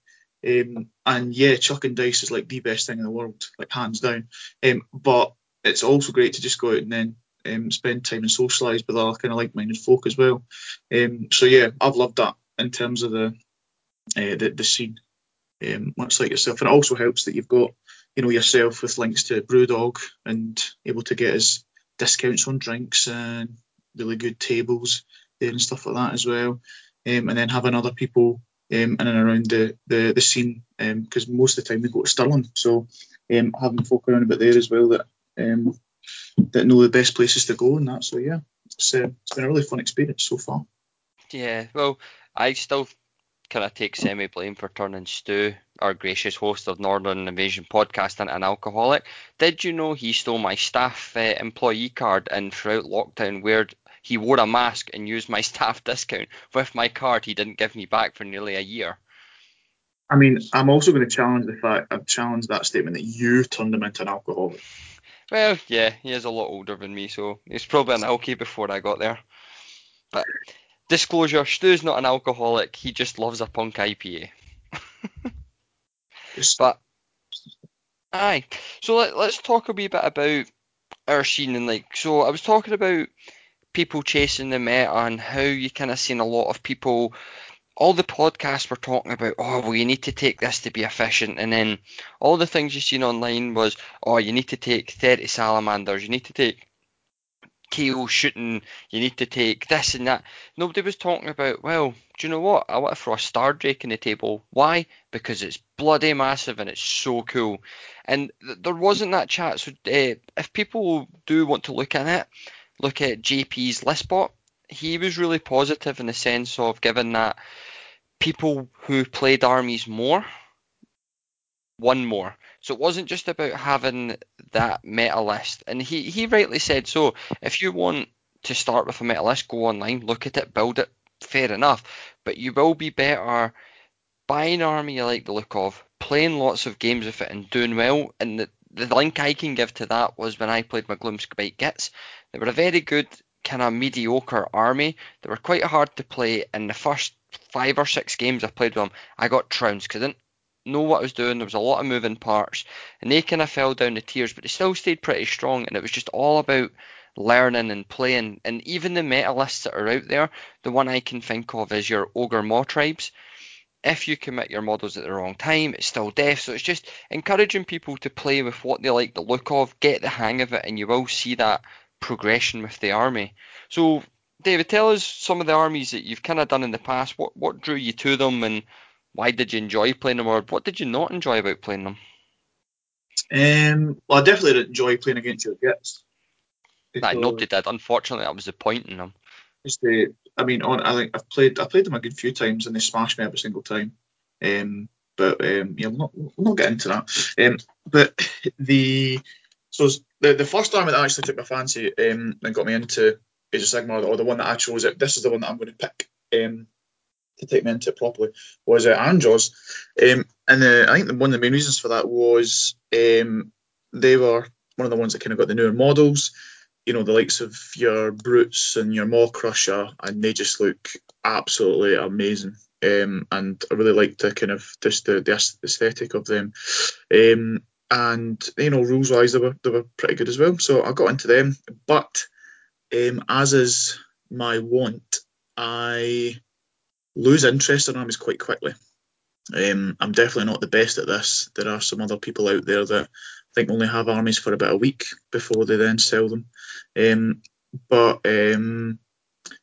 Sorry, losing interest just because you're like, oh, I see some other models I like, or is it losing interest just because playing the same kind of style was boring? What was kind of making you lose interest, or is it just a case of you're a bit like me and it's like, oh, I need to spend money? I mean, yeah, there is definitely an element of that. If I've got money, it's I don't think it's burning a hole in my pocket, and I'm always thinking about oh God, what can I get? What can I get now? And if I've got any sort of disposable income, I will usually always value that in how many wee plastic men can I get for that, But I think the main reason I kind of lost interest was it was looking at other things. It was maybe looking at different styles, different play styles as well. And obviously, Ironjaws, they were all in the one thing. It was a combat phase. There was no shooting. There was some magic, but there was very little of that. And you were very much a one kind of dimensional army. And it was basically just run up the table and then you charge. And if you win the fight, you win. If you don't win the fight, then you lose. And that was pretty much it. And I think just it was the low number of kits that you were getting with that as well. Because you're talking, you've got Ardboys, you've got the Gore-Grunters, you've got the Brutes, that's your kind of foot troops, and then you've got obviously the few kind of hero kits, and that was it. And then it was actually the next army that really kind of took me into Age of Sigmar properly, and then also into the tournament scene, was Stormcast. And I know that seems quite kind of opposite, because I just said I didn't enjoy playing a one-dimensional army and then I'll go in and play Shootcast, but initially that wasn't actually what happened. I had a kind of a mixture of some close combat, some magic, and then some shooting, and I enjoyed being able to have play in each of the phases. They weren't amazing at each of the phases. It was kind of like a jack of all trades, but the thing that I just really loved for that was when the oh Christ, I can't remember the name of the chamber. The magic chamber came out. Is that the Celestial? No, Christ. Anyway, they came out with the kind of the new unveiling of second edition, and they had the starter box with the Nighthaunt, and the thing that really grabbed me with them was just, again, I loved the look of the kind of war priest, or the kind of like the war wizard, the war mage vibe that they were getting, because you had the Sequitors and you had the Evocators. Evocators were wizards as well as like a big unit as well. You had the Celestar Ballista, which was, I think that was one of the first proper like war machines that had, or one of the newest ones that was ever released for Sigmar. Just really cool looking heroes as well, like the Lord Arcanum on the Gryph-charger, just looked so nice. And again, one of the main draws for me in terms of what armies do I want to collect is they need to be cost effective for me. I don't regularly spend hundreds and hundreds of pounds on individual armies. I like to make sure that it's points efficient, and it's also cost efficient as well. And the great thing with that was it was part of the one of the new big boxes that come out, and you always get great discounts for that. So you could either buy the whole box and sell off the Nighthaunt in bits, or you could just find a seller on eBay that was just selling the Stormcast half for say like 50 quid. You buy two of those, you only spent 100 quid, but that's, you've got like potentially over like 1,000 points, and then you just fill out with the rest a few wee kits and stuff like that. And I think my first army, the outlay for that was something like, I don't know, 150, maybe 160 pounds, like all in. And for me, I was just like, awesome, cool. Like, I feel like I've spent a decent amount, but not too much in terms of budget, and I've got a fully functioning army here, and I like the look of it. They were quite easy to paint as well, and I just kind of went for it. And I also liked the lore behind them. Sacrosanct Chamber. There we go. Sacrosanct. You've been googling that in the background. I swear to God, I haven't. That just came from the recesses of my brain. But yeah, that was what kind of grabbed me, and took me into Age of Sigmar proper.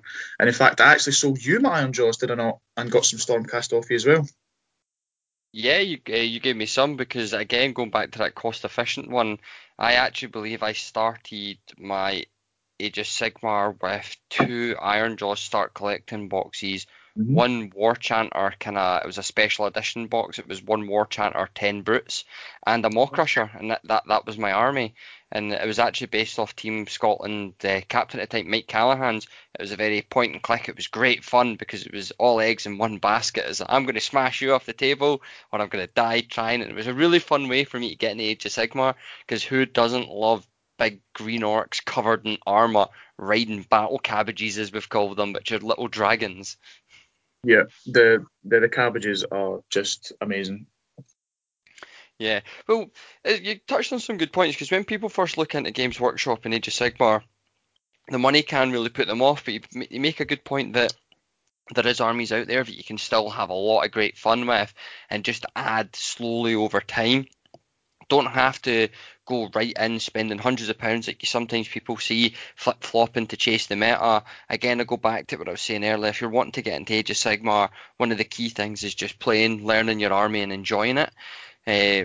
But yeah, the buy-in can look scary sometimes, but a couple of start collecting boxes can see you really learn the mechanics of an army.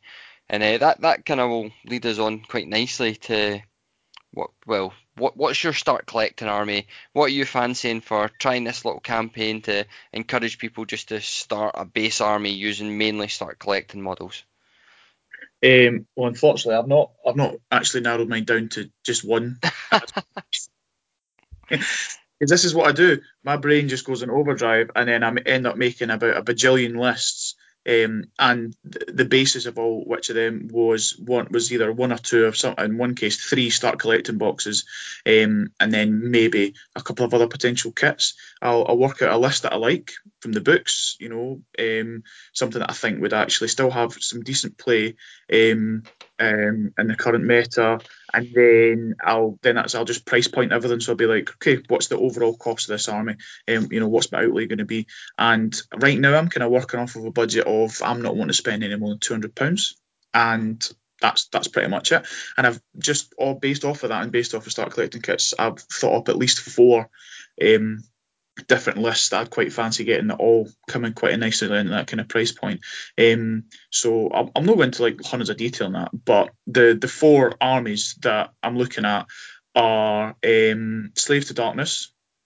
They've got a cracking start collecting box because it's got the new warriors and the new knights sculpts.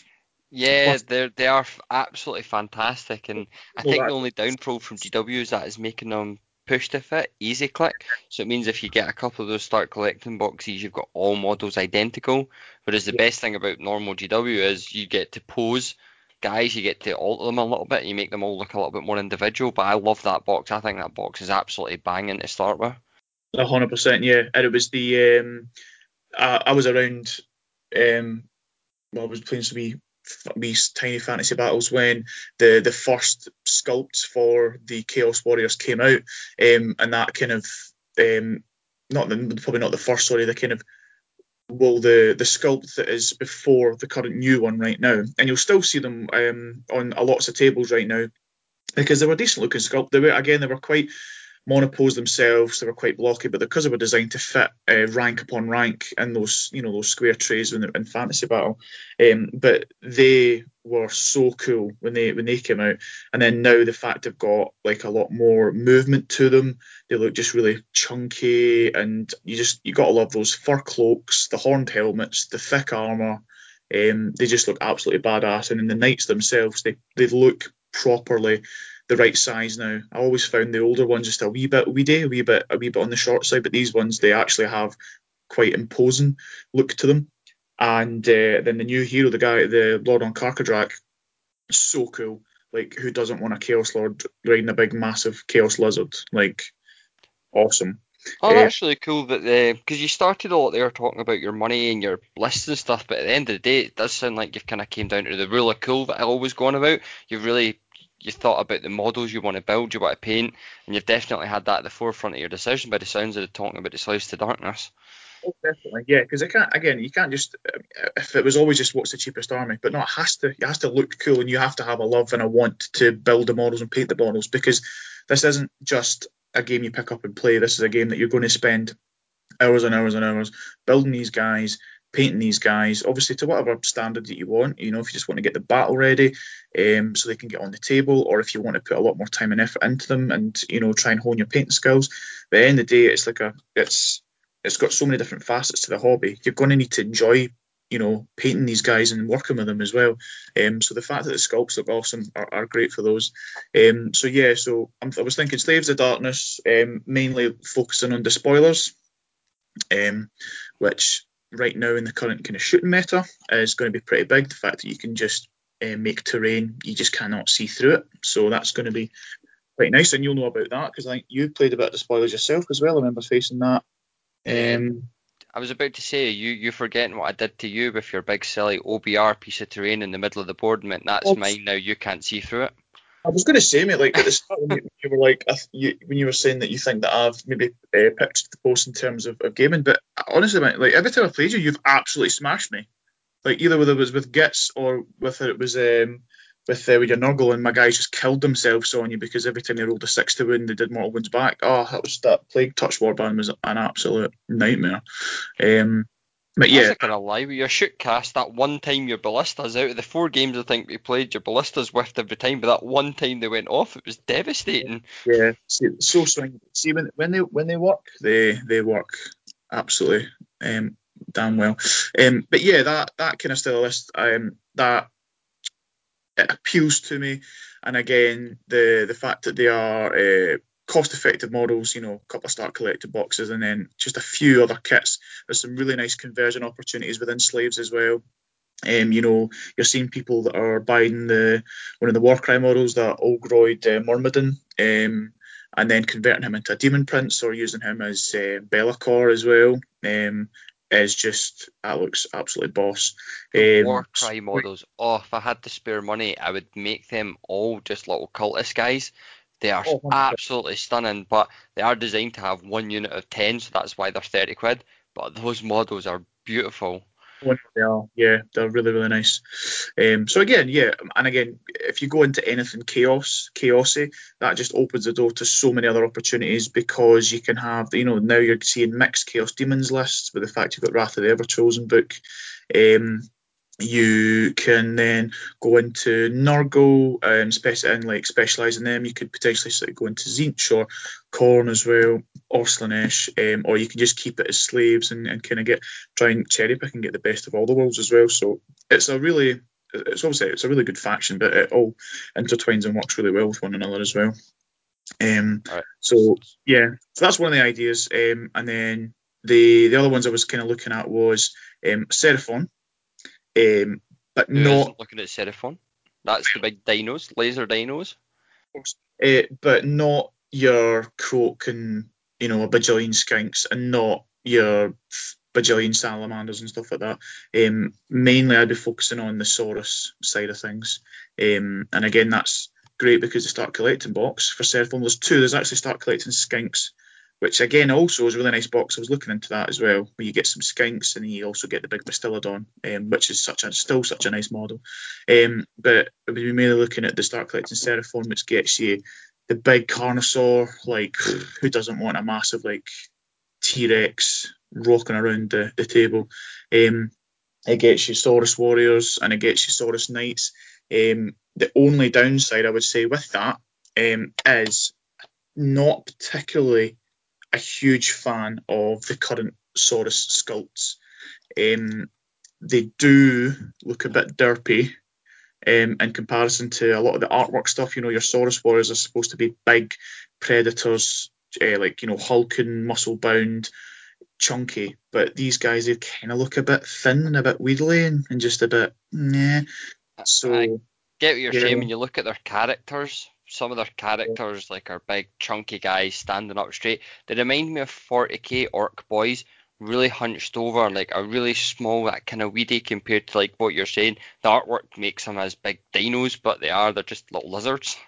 Yeah. No, that's the thing. But I always had a bit of a soft spot for Seraphon. That was one of the first armies that I got at least 1,000 points of in Warhammer Fantasy. I think it was about 14. I went into GW and they did these wee after school kind of mini tournaments, these little slow grows, to try and help get kids into the game and kind of enjoy himself with that. So I had Seraphon for that, and I really enjoyed it. Just the whole aesthetic of these kind of lizard men being quite kind of primitive, but then also having such kind of like cosmic power, and also, you know, being just kind of the ultimate good guys, hating chaos, just wanting to wipe chaos out and stuff like that is really quite cool. And you just get some awesome models. I mean, who doesn't love dinosaurs? So yes, that's one of the other ideas. And then the last one I'm going to speak about is Moth Tribes, and that's another potential for me. Again, Moth Tribes have got a good, I think they've got a good amount of power right now, and you know, you get to chuck about big Stonehorns, which are just beasts. Can really put the damage out. Can also be quite resilient in their own right as well. You know, 3-up save with a 5-up shrug after save as well, which is quite nice. And also the start collecting box is just insane, like cost efficiency, value for money. You get so much for so little price point. And those start collecting boxes, obviously, if you want to go down the kind of Beast Claw route, the kind of Boulder Head route as well. And you can, I mean, I've worked it out already. It's 3 start collecting boxes. That's 2k on the nose. That's only going to cost you what, with a Canon 30, £140, depending on what kind of discounts you get. So that for me is just amazing. And you also get, it suits me as well, because I quite like I don't like hundreds of bodies. Lots of bodies in armies. I prefer kind of elites and also kind of bigger monsters as well.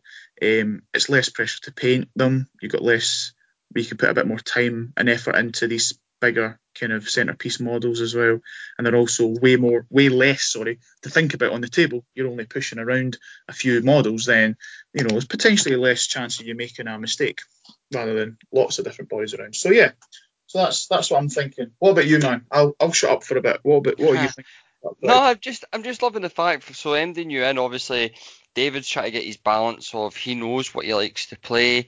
He has a basic understanding. Well, he's got more than a basic understanding on how to play the game. So he's trying to get his list kind of around that, what he likes, and then what he feels good on the table. And there's always that kind of balance. And then I'm going to try and cover in the blog kind of basic play styles. Obviously, like Order and Chaos are actually quite balanced. You can get a wee bit of most. Order right now tends to swing a little bit to shooting, but they definitely have armies that are great in combat, like your Daughters of Cain. And Chaos, they're kind of more combat based. You get some magic and shooting through your Zeech. Destruction is in the name. They've got one kind of really good shooting list with your kind of Bone Splitters, but then the rest is, we're coming for you. Death's got a good bit of magic and a bit of summoning and some amazing models. So each faction's got some cool lore and kind of cool playstyles behind them, which you can find online. But for me, I've went way out the box. I've went absolutely against the grain, and I've picked up an army fully based on what hobby I want to do, try and get my mojo back. So I've been playing Kharadron Overlords, which is move ships about and shoot and almost play 40k. So I have gone for Stormcast Vanguards, which I know the rules on the table aren't the best, and you can do them in a certain way to make them good, but I love the models and the start collecting with your Hunters, with your Vanguard Paladors. I've managed to pick up half of a Blight War, which again had Nirv Blackheart, I believe her name is. Absolutely stunning model. She's got 2 axes in her hand, completely badass, and I'm just like, yeah, I might not win many games, but I'm kind of go along the lines of what JP and his list bots were saying, was the more games I can get in with them, the more I can understand them, and then hopefully get a couple of wins with them at a tournament. But yeah, this is a major hobby project for me, and really try to get back to my roots of just push some armies around and have a lot of fun. And right now I feel bad sometimes because Kharadrons they are a good fun army and there's ways to beat them, but they are kind of very, well, it's my shooting phase, I'm going to take some amount of times. It's not always fun for my opponent, and I can see that. So from a competitive standpoint, I'm like, I don't care, I'm here to be competitive. But from a fun point and try to grow the community and stuff which I'm trying to do now, I really want to push a couple of Vanguards around, have some nice models, because I think you can be the same as me. There is nothing better when you put your army down and you get to see someone's beautifully painted models across from you. It gives you a really nice aesthetic. Like playing Mark's Nurgle at the weekend, I know he's done a lot of contrast, but he's put a lot of time in them, and they were beautiful on the table. And there's a lot of other beautiful ones, like Mike Callahan's Ice Dwarfs were just phenomenal just to look at on the board. And it's really nice, and everyone's at different painting levels, but it is nice when you can see someone's definitely got a lot of love for their project and they put them on the table, and that's my plan for my Vanguard. I've lacked that in a wee while, so I've really went for models I love. Yeah, man. If there's one thing to help you get your mojo back, it's putting down models that you love. Yeah, 100%, that you find really enjoyable. The look of them, sometimes just even the play style of them, what they can do on the board as well, can just make you, can really get the juices flowing. Definitely, man. Aye. So yeah, today was a shorter episode than some others might be. It was just to kind of give you a wee taster of some things we may talk about in the coming weeks. I'll probably get David back on again the next time we do one. But yeah, I hope you've kind of got a basic understanding of the kind of ins and outs of Age of Sigmar, maybe how to pick an army, doing a little blog that will kind of point you in the direction of some amazing information where you can find about the lore, because I highly recommend it, because some of the books and stuff I've read in the past, just reading them, I'm like, oh, I want to do these guys, they're badass. Please be aware they're not always the exact same on the table as they are in the books, but it gives you a lot of kind of mojo to go paint them and build them. And if it's got any questions at all, like, I honestly can't stress enough how good the guys in the Age of Sigmar community are, especially like your Stu West and stuff from the Northern Invasion podcast, your Scott Smiths. These guys are fantastic. They're a wealth of knowledge, and they're always open to getting new gamers in. Same with myself, same with David. Andy wants to drop us a message on the kind of message board in Northern Invasion, or if you find my blog, which I'll link down at the bottom, send us a message. Some things we're going to probably talk about next time is just play styles of armies, because at the end of the day, it is great having models you love on the board, but if you're a guy that wants to run about and smash things, Nagash isn't going to be your perfect person, because he is one of the coolest models in the game, but he casts a lot of spells and stays at the back of the board and plays very, very tactically. If you want to run up, smash people, you want to play orcs. And we'll talk about that next week, but yeah, it's a fantastic to have you all along in this journey. I really hope at the end of this we get some new people involved in the scene. Doesn't matter what scene that is, if it's up here in Scotland with us, down in England, Wales, anywhere else in the world that people are listening to. We just hope we can get you out there, our paths cross at some point, and everyone maybe who is already playing AOS just kind of remembers to go back to their roots, remember why we're playing the game, and just have fun. But yeah, that's a goodbye from me for the now. And it's goodbye from me as well. Thanks for having me on, man. Definitely. Thank you for being on, but you're already roped into next week, but hi. Sounds good to me, bro. I love just chatting. Right. Thank you all. Bye-bye. See you later, man. Bet your eyes, girl, be otherworldly. Count your blessings, seduce a stranger. What's so wrong with being happy? Kudos to those who see through sickness, yeah.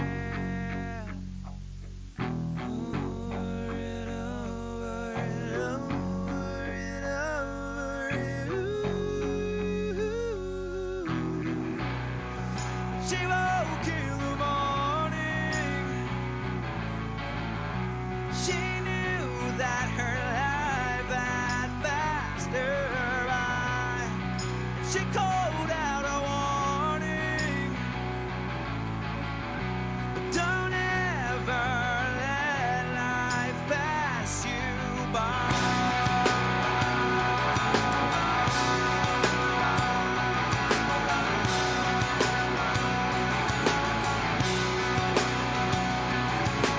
I suggest we learn to love ourselves before it's made illegal. When will we learn? When will we change? Just in time.